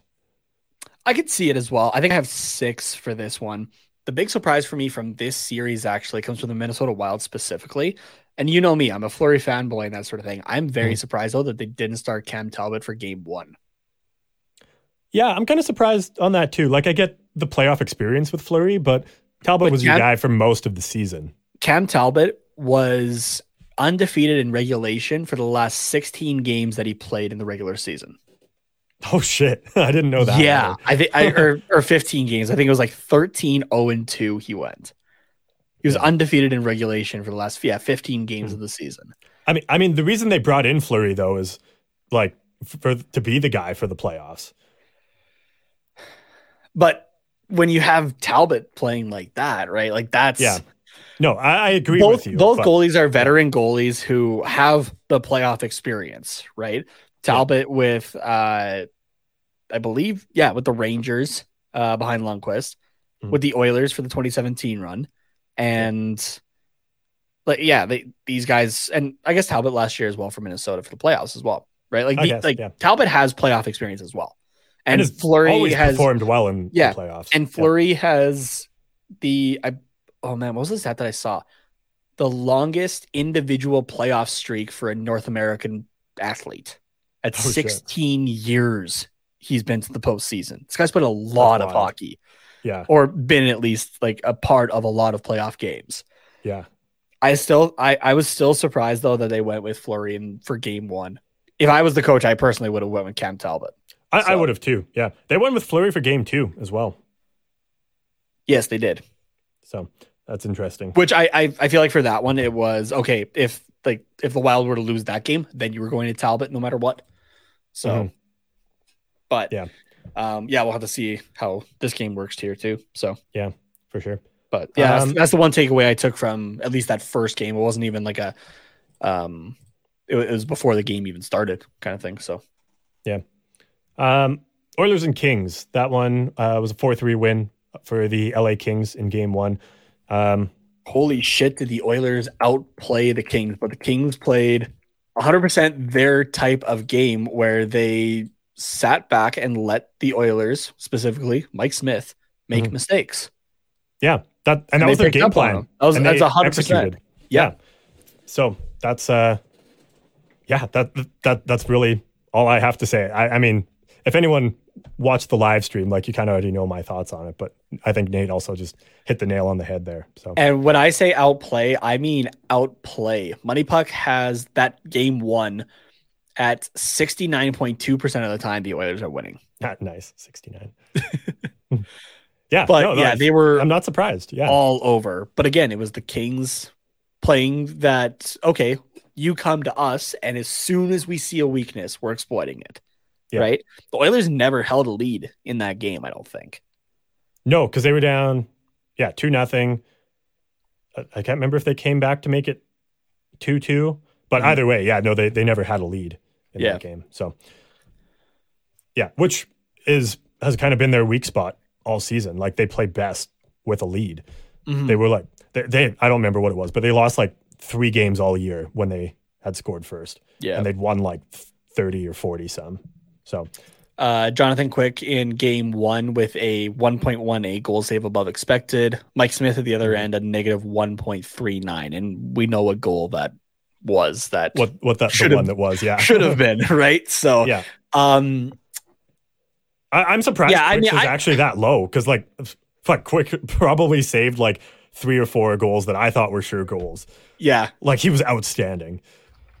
How old is Smith again? 41, 42? 40. He's 40. Or he's 40? Combined age of 76 in that series. Yeah, geez. That's got to be one of the oldest in a long time. I think they were talking about that on the Jeff Merrick show today, I think. It was, they talked about it on 32 Thoughts. 32 Thoughts? Monday. Okay. Yeah, okay. Yeah. Then, I was listening to both today, so I get the two confused. Yeah. You would think at 40 years old, playing in the NHL as long as he has, Mike Smith would know not to throw the puck up the middle of the ice when you're not standing in front of the net. Yeah. Like from the outside, I had to laugh at it. Because I'm like, dude, like, and especially the comments that he had after. I don't know if you saw my tweet about it. Let me see if I'll see if I can pull it up here. But he was talking in the press conference after. There was a lot of people who made comments of, at least he didn't blame any of the team for his own mistake this time, which he has been known to do. Where it was just last night. It's somewhere here. While you find that, the thing is, if anybody else made that play, like pass from behind the net right up the middle, a turnover, anybody else made that play, and then the same thing happens, he gets scored on, he's ripping like 3 new assholes in whatever player did that. Like, absolutely. Yeah. Like they might as well just fucking ask for a trade, because like they will not want to show up the next day. Like, yeah. So it's weird that Mike Smith did that. Like, I don't know. That was a weird lapse of judgment. So here, I'll play the clip. It's just a 15-second clip, and then I'll read what I tweeted here. Either. Yeah, just trying to make something happen. Obviously, trying to do too much there in a tight game like that. You can't afford to make mistakes like that, and ended up costing us the game. And obviously disappointed, but it's one game, and we move on and worry about game 2. Now, I understand the idea behind what he's saying. I feel like it's a little bit different though, because it's the playoffs, right? Like specifically it's one game and we move on. In an 82 game season, yeah, sure, you can make up for that. But what I had tweeted was, dude, they only need 4 wins to end your season, and you gave them one on a silver platter. Right? Yeah. Yeah. So the team in front of him now, as well as himself, but the team in front of him has to work even harder now to try to tie the series up, which, by the way, it is 2-0 currently, 13 minutes left in the second period for the Oilers. So they're doing their best right now that they can. But imagine this series goes to 7 games and the Kings win it 4-3. And I feel like you could look back at game 1 and go, if that didn't happen, though, if we continue to outplay them for the last 5 minutes and get a goal to go ahead, we could have still been playing. So, absolutely. He didn't blame anybody, but he took a tiny portion of the blame to himself, but brushed it off at the same time. Yeah, which I would have a bit of an issue with personally if I was the coach or a player in that locker room being like, dude, we still have to make up for this now, though. Yeah, no, for sure. Yeah, I think I do agree with what you're saying. Like, he's right. It's one game, but it's 1 out of potentially 4 games. Yeah. Or 1 out of 7. Either way, like that's a lot bigger percentage than 1 out of 82. But I think like there's a difference between like what you say to the media, especially in a market like Edmonton, where the guys like Mark Spector will take every little thing that you say and run with it for like 3 days with like fucking trash articles. Yep. Fuck you, Mark Spector. You're never getting on this show. But and then there's a difference of like what you say to your coach and like behind closed doors to your teammates. So I think, I'm probably a little biased here, but I think Mike Smith's a veteran and he knows what to say to the media and what to say to the dressing room. Is that what you say to the media though? Knowing that they're going to run with that, knowing that you have public perception coming on you, because even if I'm, I don't know, if I'm Darnell Nurse in the locker room, right, and Mike Smith tells me, "Sorry guys, that's 100% on me. I will do better. I will learn from this." Right, like I'm not making those same mistakes. I'm going to be more careful and everything like that. And maybe we need to change something up. Actually, maybe I'm just throwing out here. Yeah, maybe I have to play the puck a little bit less. Or something like that, right? To this kind of extent. But then you go out to the media and you go, as one game, we move on. It's okay. You've said two different things here. Which one am I supposed to believe as your teammate? So that's just my opinion on it. So yeah, no, I think, I think everybody in the Oilers dressing room understands how the media works in Edmonton specifically, and in the Canadian market as well. Dog shit. It sucks. Yeah. They're brutal for the most part. So I think the thing that he said where he's like, I take some responsibility for that. Like I probably shouldn't have done that, but at the same time, it's one game. I take some responsibility for that portion was for like his teammates saying like, okay, I have said two of the same thing here. And now because I don't want the media to like, shit on us for the next couple days, like it's one game sort of thing. So there's probably some more communication. So I can see a couple of ways. I can see the couple of ways it can be taken. That's just my initial reaction though. That no, for sure. If I'm seeing that as a teammate, I'm going, dude, like you cost us this. Yeah. Take the full brunt of the blame. And don't just brush it off. So that's just my opinion, though, right? Like you said, there's a lot that we don't know behind closed doors or anything like that. So that's just like when I watch that, being a goalie myself, playing on different teams and whatnot, having some of those, I don't know, called more selfish players and that sort of thing, who are just like, whatever, right? Like some of those things, I feel like you need to take a little bit more to heart. So especially considering not everyone to his fault. Mike Smith has lost his last 10 playoff games. So that's and then add a quote like that on top of it of whatever, we move on. It's like okay, but what about the rest of them that you've done with two different teams? I think part of it is like just a difference in like mentality too, and it's just like based off of how you work. Like for someone like you, and correct me if I'm wrong here, because I don't really know like how you think when you play, but when you're playing, like you tend to focus on mistakes and like not like beat yourself up over them, but be like, okay, that is in my brain now, and I'm gonna do everything I can to not do that again. Yeah, kind of. Am I right there? I don't want to be putting words into your mouth. You're 100% right. I had a lacrosse game. We were playing even a lower end team. They weren't actually in our division even. And I only had one goal against, but it was such an odd shot that was such a bad angle that it stuck with me that I had my coach work on it with me for a half an hour to the point that he just had to say it was a lucky shot. There's nothing wrong that you did, but it just stuck with me. And I'm like, and obviously it didn't cost us the game or anything like that. I think we were easily double digits, like maybe in the 20s or something like that in that game, but just that one goal stuck in my head. So So, but like you kind of used it as like a learning thing, but but where I think Mike Smith is maybe different, and again, I don't know him, so I'm going to be just putting words into his mouth, but I think he's of the mindset of like, I can't focus on those mistakes. I just have to like trust my instincts because I've been doing this for 20 years or whatever. And like, sometimes that happens, but I got to not focus on it, because when I focus on it, my game gets worse, and then I make more mistakes, and then I focus on all those mistakes. So I think it's just like a difference in mentality potentially. And I get it. So, and especially as a goalie, it's better to sometimes not dwell on the things you did wrong, right? Just kind of move past it or that sort of thing. I don't know, just from what I've seen with Mike Smith is that it's obvious, like if this was like the first or second occurrence of it, brush it off kind of thing.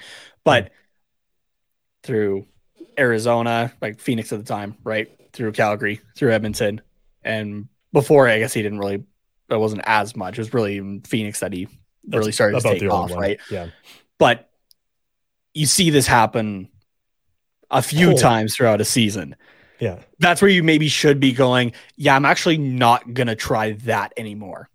Yeah. So, and this is completely different probably as well if he does the, what you're taught to do typically of throw it around the boards to somebody else, not send it straight up the middle. Yeah, the straight up the middle is that's the issue here. And that's where it's, but we move on. It's like, dude, you sent the puck straight up the middle.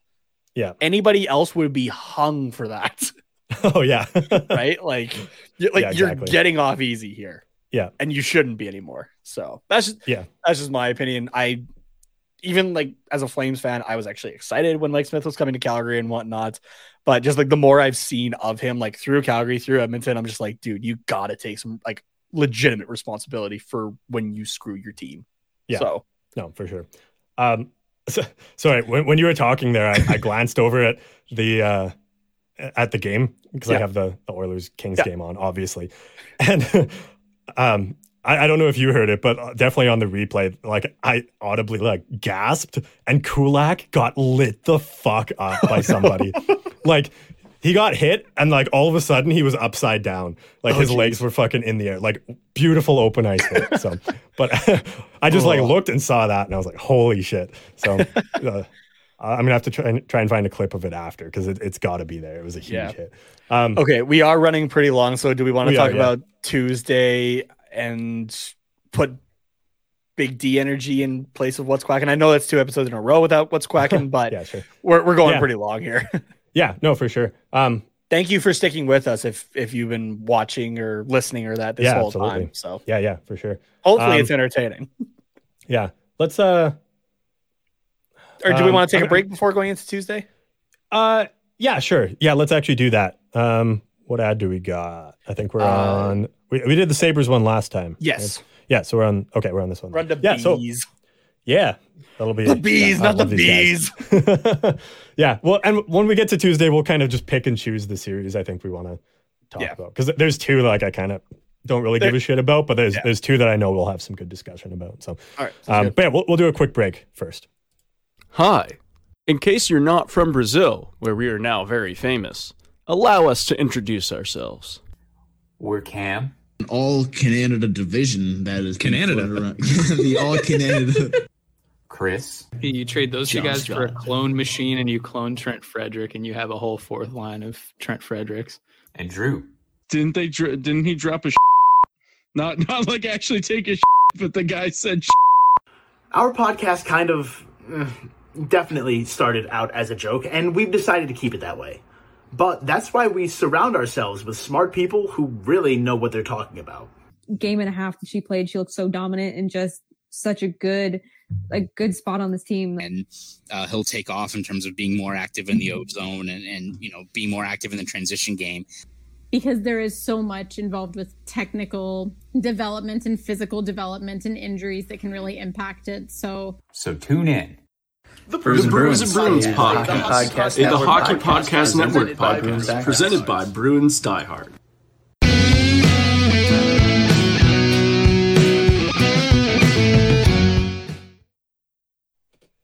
So let's start with I think the 2 series that we're at least in my opinion the most exciting and probably also kind of the most shocking.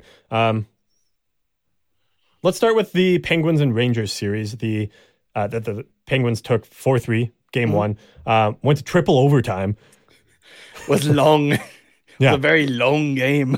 We had 3 goalies in that one: Shesterkin, and then DeSmith for most of it, and then Louis Domingue went in for in the second overtime in place of DeSmith there, which I think it was just like cramping is kind of what I heard. Yeah, DeSmith was cramping up, which so not like a serious not injury, a fun time. That's not a fun time. No, absolutely not. But I did not think the Penguins were gonna take this one. But I mean, they were throwing everything they had at Shesterkin, which I think was a good strategy, and it obviously paid off for them. Because Shesterkin had 79 saves. They were legitimately throwing everything. Now, so we know the shots of 83-68 in favor of the Penguins. Mm-hmm. The Penguins had 141 shot attempts. Yeah, that's a lot. And I mean, like, that's ridiculous. You think about it, they basically played 2 games, but still 70 shot attempts. Yeah. In that's a lot. 60 minutes. That's still a lot. Yeah. Yeah. Igor Shesterkin making 79 saves is now second all time for saves in a playoff game. Yeah, because the record's 86, right? Let me double check. But I believe it was that Korpisalo in Columbus. I believe so. A couple seasons ago with that in that 5 overtime. Was it 5 or was it 7? No, it wasn't 7. I think it was 5. Okay. Yeah, let me I think it was 7th longest game, or something like that. Most saves playoff. Yeah. My guess is 86 if we're taking bets on this.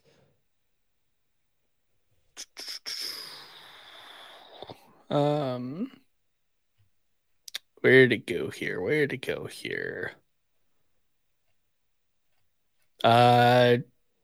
Jonas Korpisalo with 85. 85, okay. Yeah. August 11th, 2020, the Lightning 3, the Blue Jackets 2. So now Kelly Rudy's record that had stood from 87 to 2020 has now dropped to 3rd place, where he made 73 saves as a member of the New York Islanders against the Washington Capitals. So, dang. Wow. Yeah, no, that's crazy. I think this is going to be another long series. It's going to be a battle. It's going to be the high-powered, we're not giving up because this could be the last chance we get Penguins, and the my name is Igor Shesterkin and I am everybody's daddy, New York Rangers. There was that NHL, like the playoff commercial going around. I don't know if you saw it, and it has Crosby and Malkin together, and they want one more together, followed up by Claude Giroux for Florida saying he just wants one. And I'm like, oh man, that hurts in a few different ways. Yeah, I've seen a few different ones like that. I've seen like an all Canadian one, and there was one where it's like, I want it back, and then it's like, and it's Bergeron, and then it's 2 Kings players, and it's like they want it back, and then it's the Lightning. It's like they want it back to back to back to back. Yeah, and I'm like, damn, that's actually like a pretty fire line. Yeah, it really is. Like if there's an NHL, like a specific NHL rapper out there where you rap about things going on in hockey, like you need to use that line in your next track because that's fucking fire. So, do you think we see many more overtime games in the Penguins Rangers series? I feel like we're going to see 2 more. I don't know about the length of them, but I feel like we're seeing 2 more at least. I still have the Rangers. I still have the Rangers coming out of this series though. Mm-hmm. Yeah, me too. But I think we're in for some very close games. Yeah, I think we are. Yeah. Flame Stars 1-0. Markstrom gets just adds another shutout to this year. Yeah. Although what was it, like 16 save shutout? So like not the biggest one of his season, but obviously shutout's a shutout. So yeah, 16 saves. Yeah. The Flames held the Stars scoreless, I think, until it was like 11 minutes into the game. Or shotless. Sorry, not scoreless. Shotless. Okay. Yeah, I was like, I'm pretty sure they held them scoreless for the whole game, but yeah, shotless for I think like the first 11 minutes of the game. Like, the Flames just took over right away. Like within the first 30 seconds, you already had 2 or 3 massive hits from Flames players and that sort of thing. And in the end, it just came down to one shot, a 5-second power play for the Calgary Flames that had Elias Lindholm scoring the eventual game winner in the first period. So it was a tight game. Once the Flames kind of realized, I think, that they weren't going to just, start throwing up goals like nobody's business.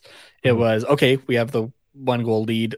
Let's just take it to them, wear them down, and we'll hold on to this. So I'm really excited for this series. Yeah, I wanted to ask you a little bit about that because there's always like 1 or 2 teams, and generally they make it all the way to the finals where like it's the quote unquote boring hockey where like you get a lead and then you just hold the lead and just play like the safest, most boring defensive hockey that everyone has ever seen. And I tuned in for the 3rd period of this game, and that's mostly what I saw. And that might have just been the 3rd period. I don't know. So that's why I kind of want to know. But do you think that that's what the Flames are going to do in this series is just like play that boring style of hockey of like, okay, let's get a goal early and then just kind of hold the lead. So like we're going to see lots of like 1-0, 2-0, 2-1 type of games. No, I don't think so, because I feel like the last half of the third period, things really started to open up. It was back and forth, both ways going. But it's, I don't know, the best description, because the boring hockey from Daryl Sutter that's not the first time I've heard that. It's a consistent thing throughout the season. Yeah. It's always it's boring for the other team is what it is. Yeah. If you're spectating for the other team or that sort of thing. But if you're spectating as somebody following along with the Flames, right? It's you notice certain things in the game that just make it exciting throughout, right? It's Lucic with an offensive chance, considering that he's more of a body guy at this point, right? Yeah. It's the play down low of that top three of Lindholm, Kachuk, and Gaudreau, which again, all three of those guys had 40 goals this year, right? Which is just nuts to think about as well.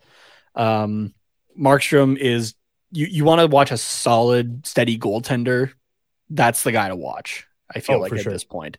Yeah. No, he's locked in. And I've always kind of enjoyed shitting on Markstrom for his time in Calgary, but then I thought, like, in this game, they showed him, because his last playoff appearance was, or not his last, but like his last big one anyways, was in Vancouver. In the bubble. In the bubble. Yeah. And I was like, damn, like, he was actually really solid in those playoffs. And like the team in front of him wasn't even that good, but they went to the conference finals. He's the last goalie to knock out a defending cup champ. Yeah. So yeah, exactly. Yeah. So yeah, that was, what was I going to say? I had a thought there. Oh yeah. So in this game, I was like, okay, like he's locked in and this isn't just going to be a one-off. Like thinking back to that time in Vancouver, that's insane. I also had my doubts about the Flames going into the playoffs just because of their track record. And like they're kind of, in my mind, because I like to focus on the bad things that the Flames do, they're like the Leafs light, where it's like, oh, they're an easy exit for the first round. And if they make it to the second round, then they're an easier exit for the second round. But then when I saw them play that, like, the Daryl Sutter boring shutdown hockey that, you know, teams tend to maybe lean more towards in the playoffs, I was like, you know what? This team might actually have, like, they might have something. And that hurts my soul. It makes me want to, like, gouge my eyes out just saying that. But, like, it's from a Flames haters perspective, like, that was a solid game. And if they play that way for, like, the rest of the playoffs, they have a legitimate shot of at least making it to the finals. Yeah. I mean, Daryl Sutter did it with honestly a lesser team in 2004. And he did do it with two teams in 3 seasons with the LA Kings in 2012 and 2014. So it is proven to work. So yeah, exactly. And both teams really were at a disadvantage for 2/3 of the game.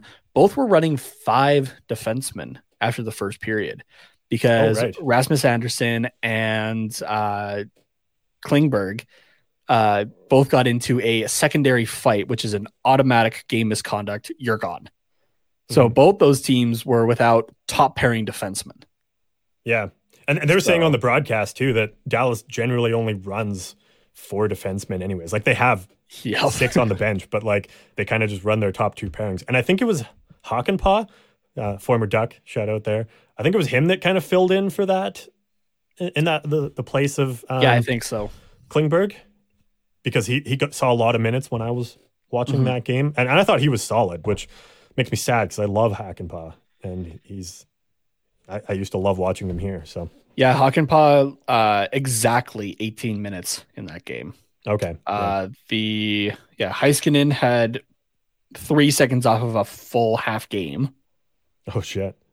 I'm just trying to see. Ryan Suter, who I actually forgot he was in Dallas until I was watching that game last night. 25-46.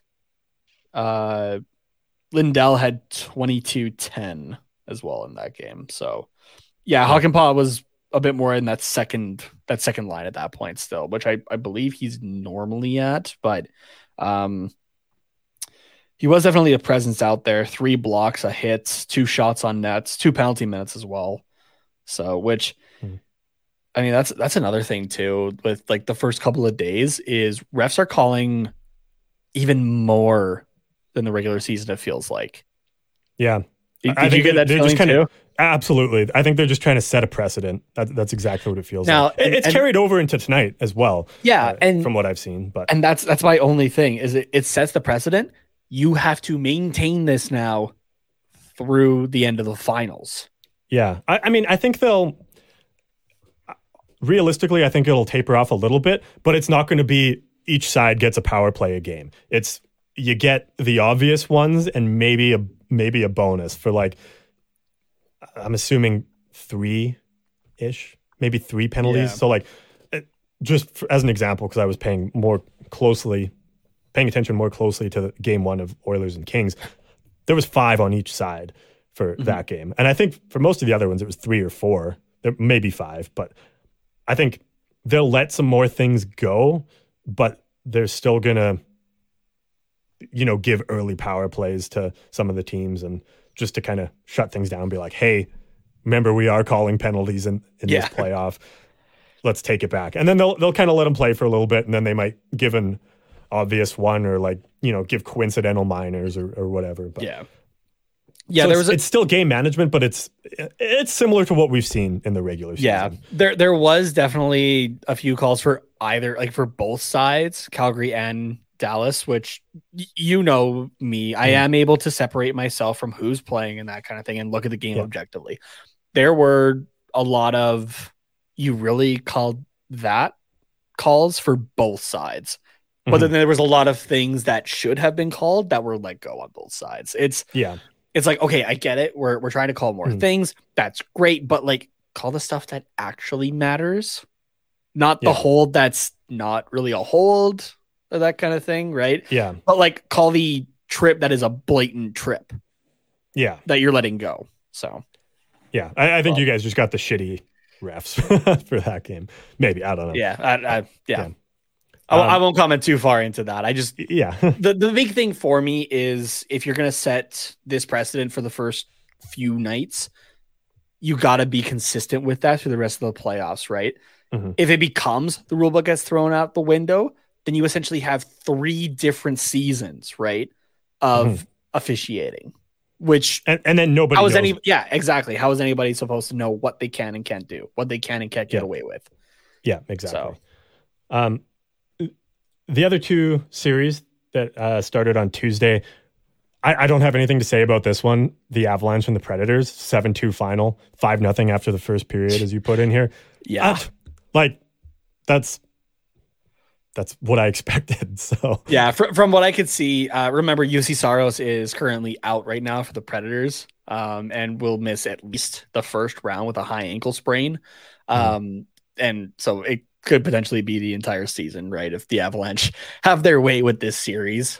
So you have David Riddick in net, which I was watching the replays after on the goals, and it was definitely a mix of, well, the team in front of him could have helped him out in that case. And there was 1 or 2 that was like, it's a bit more on Riddick. But I was laughing though at one point, it was 4-0.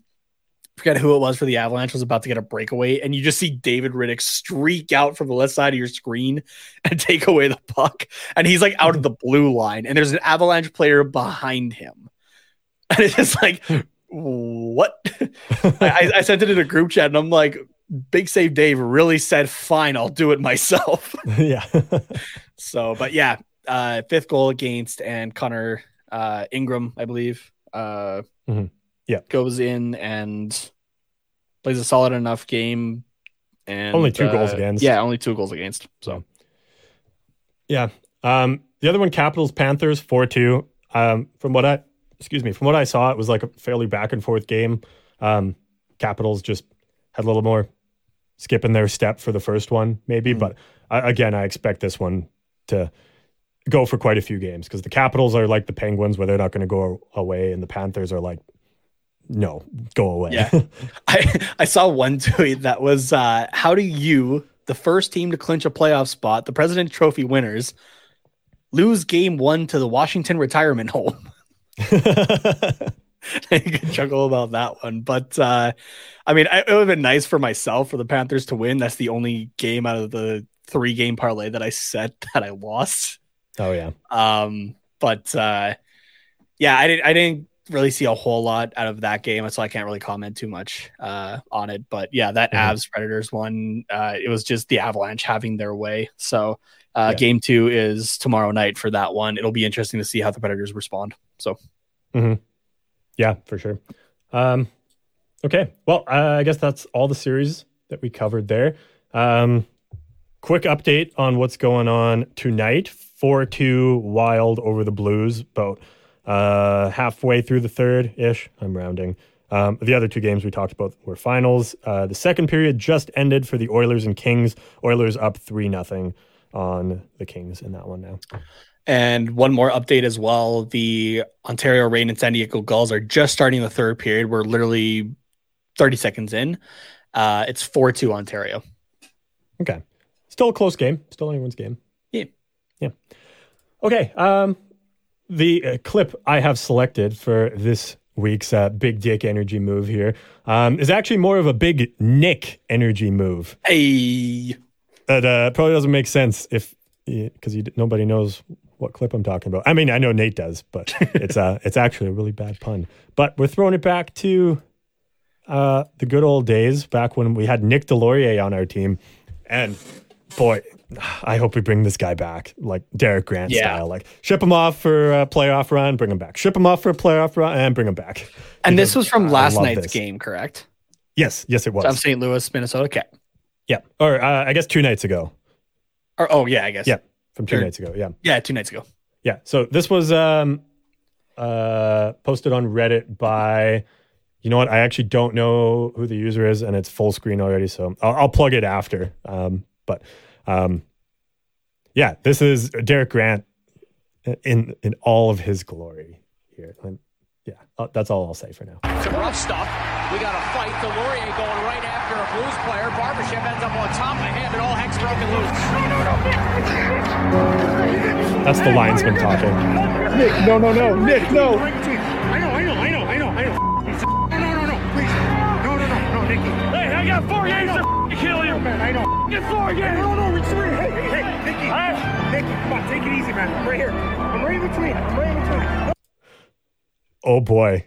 My favorite I've got part 4 games to fucking kill you. My favorite part though is he says 4 games, right? Meaning that, like I think at that point, like the Blues looked like they were going to be taking that game, right?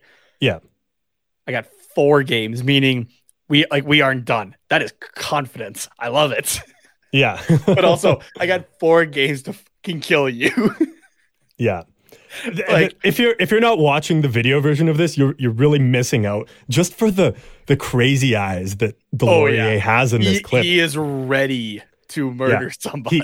He's not joking. It's not just like it's not like he's just saying those words. He means those words. Oh yeah. Like, absolutely. I'm going to see if I can get a screen. Oh, there we go. That is perfect. Look at this. I'm going to bring it back up. He is so ready. He is Look so at ready. how unhinged he is. Holy shit. If the linesman isn't restraining him, he would have someone's head.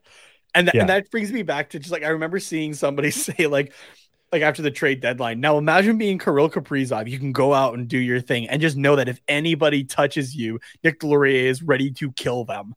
He is teetering, waiting to kill somebody. Exactly. And like the tone in the ref's voice, or the linesman, I guess, in this case, his voice, it's like, somebody in the comments, I don't care enough to go back and find out who it was, but they compared it to like when you're out with your buddies and you like at the bar or whatever, and there's always that one guy that's like just looking to get into a fight, and you have to hold him back. It's like, no, like calm down, like look at me. Just I've been that guy. We're good. Yeah, but like. Not that I'm the one with crazy eyes. I'm the one who's holding somebody back, being like, dude, no. Yeah, exactly. Like the linesman is like, he knows like Nick Delorier is gonna beat the piss out of somebody if he's not there, and he's like got to calm him down. He's got to be like, Nick, like look me in the eyes and just like calm down.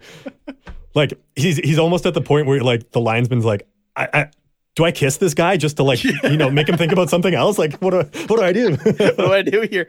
Like that looks like that I'm so stuck on that quote specifically.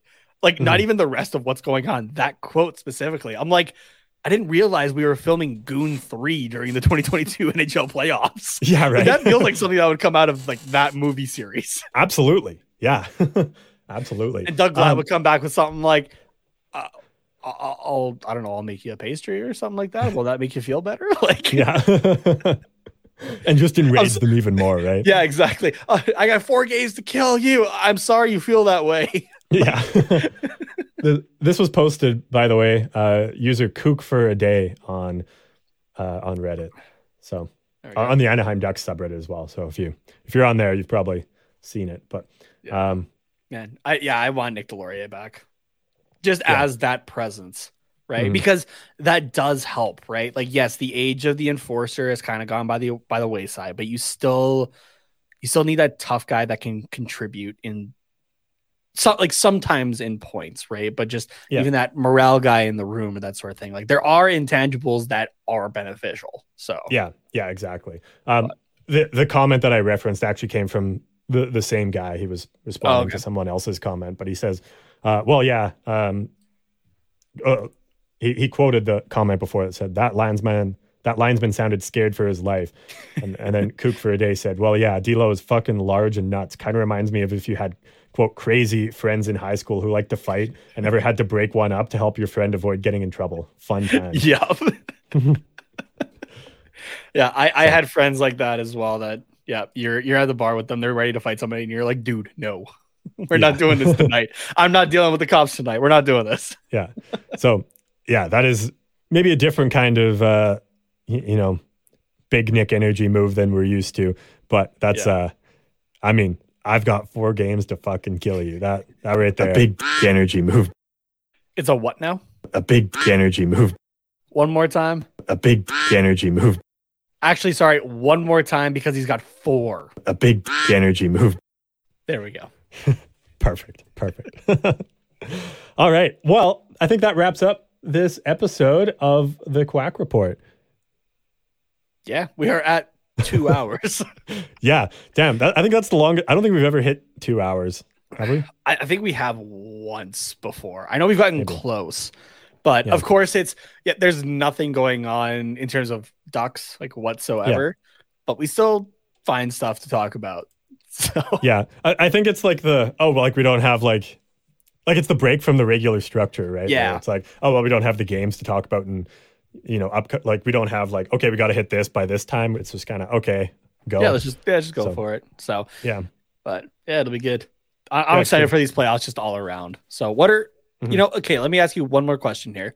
Yeah. So I'm gonna take myself out of the Flames and Stars, and you're gonna take yourself out of the Oilers and Kings. Okay. One series from the West and the East that you're trying to pay attention to.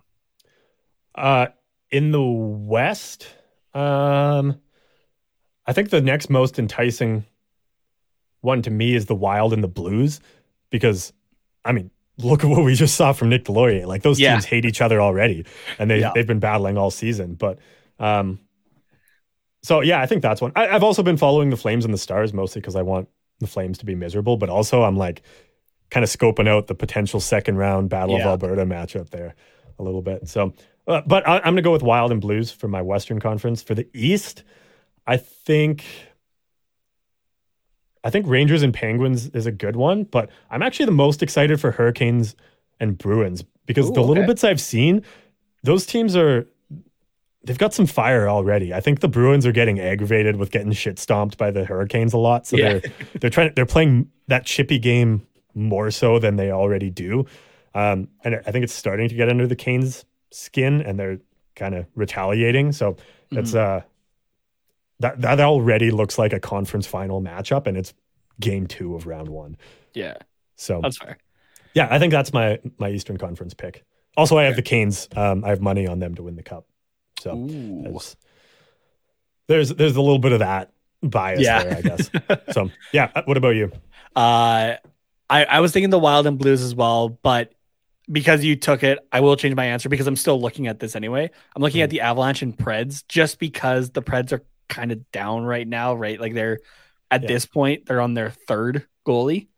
I'm more watching it just to see how quick the Avalanche can go through the Predators. Yeah. I just want to see like how fast they can dispatch them. Yeah. Like, can they score enough goals in 3 games to make the Preds just forfeit the fourth one? Exactly.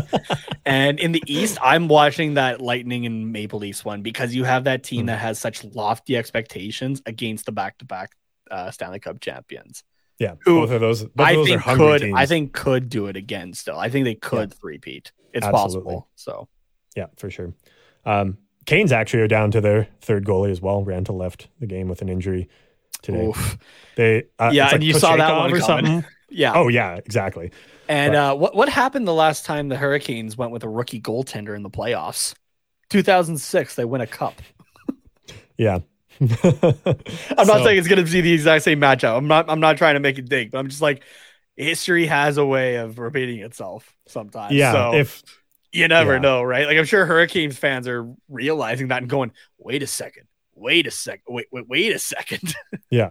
I don't know. Like there could be some very scary parallels. Like Mike Smith is the goalie that, drug this team from the bottom into a playoff spot, like in the second half of the year, potentially could go down with an injury in the conference finals, rookie goaltender in Carolina, 7-game series. I mean, that was 16 years ago. So yeah, I don't know. Like there's some more parallels you could draw if that was a potential matchup. And I don't like the possible outcome.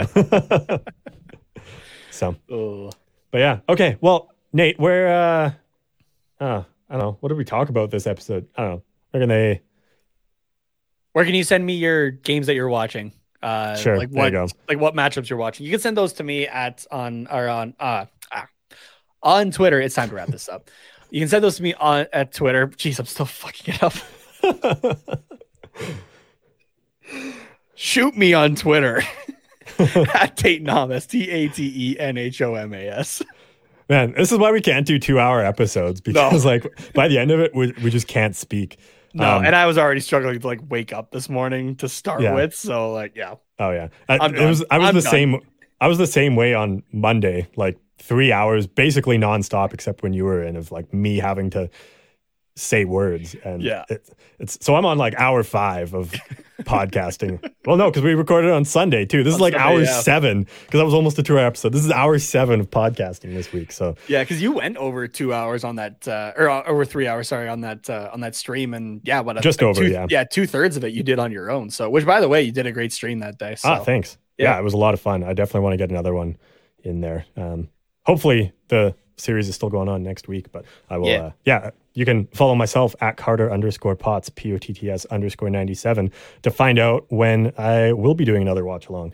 I mean, even if the Oilers and Kings series is done, I'd still like to get another one in. So if that series is over, you can also DM me what series you'd maybe like me to cover. That would be fun. Or us. Maybe we could do one together next week. But yeah. Again, at Carter_Potts, POTTS_97 there, at Tatenhomas for the other guy, and at Quack Report Pod on Instagram, Twitter, YouTube, and Twitch, where you can follow us. Be sure to subscribe and like videos there on YouTube, and that's about it, I think. All right, we'll see you next time.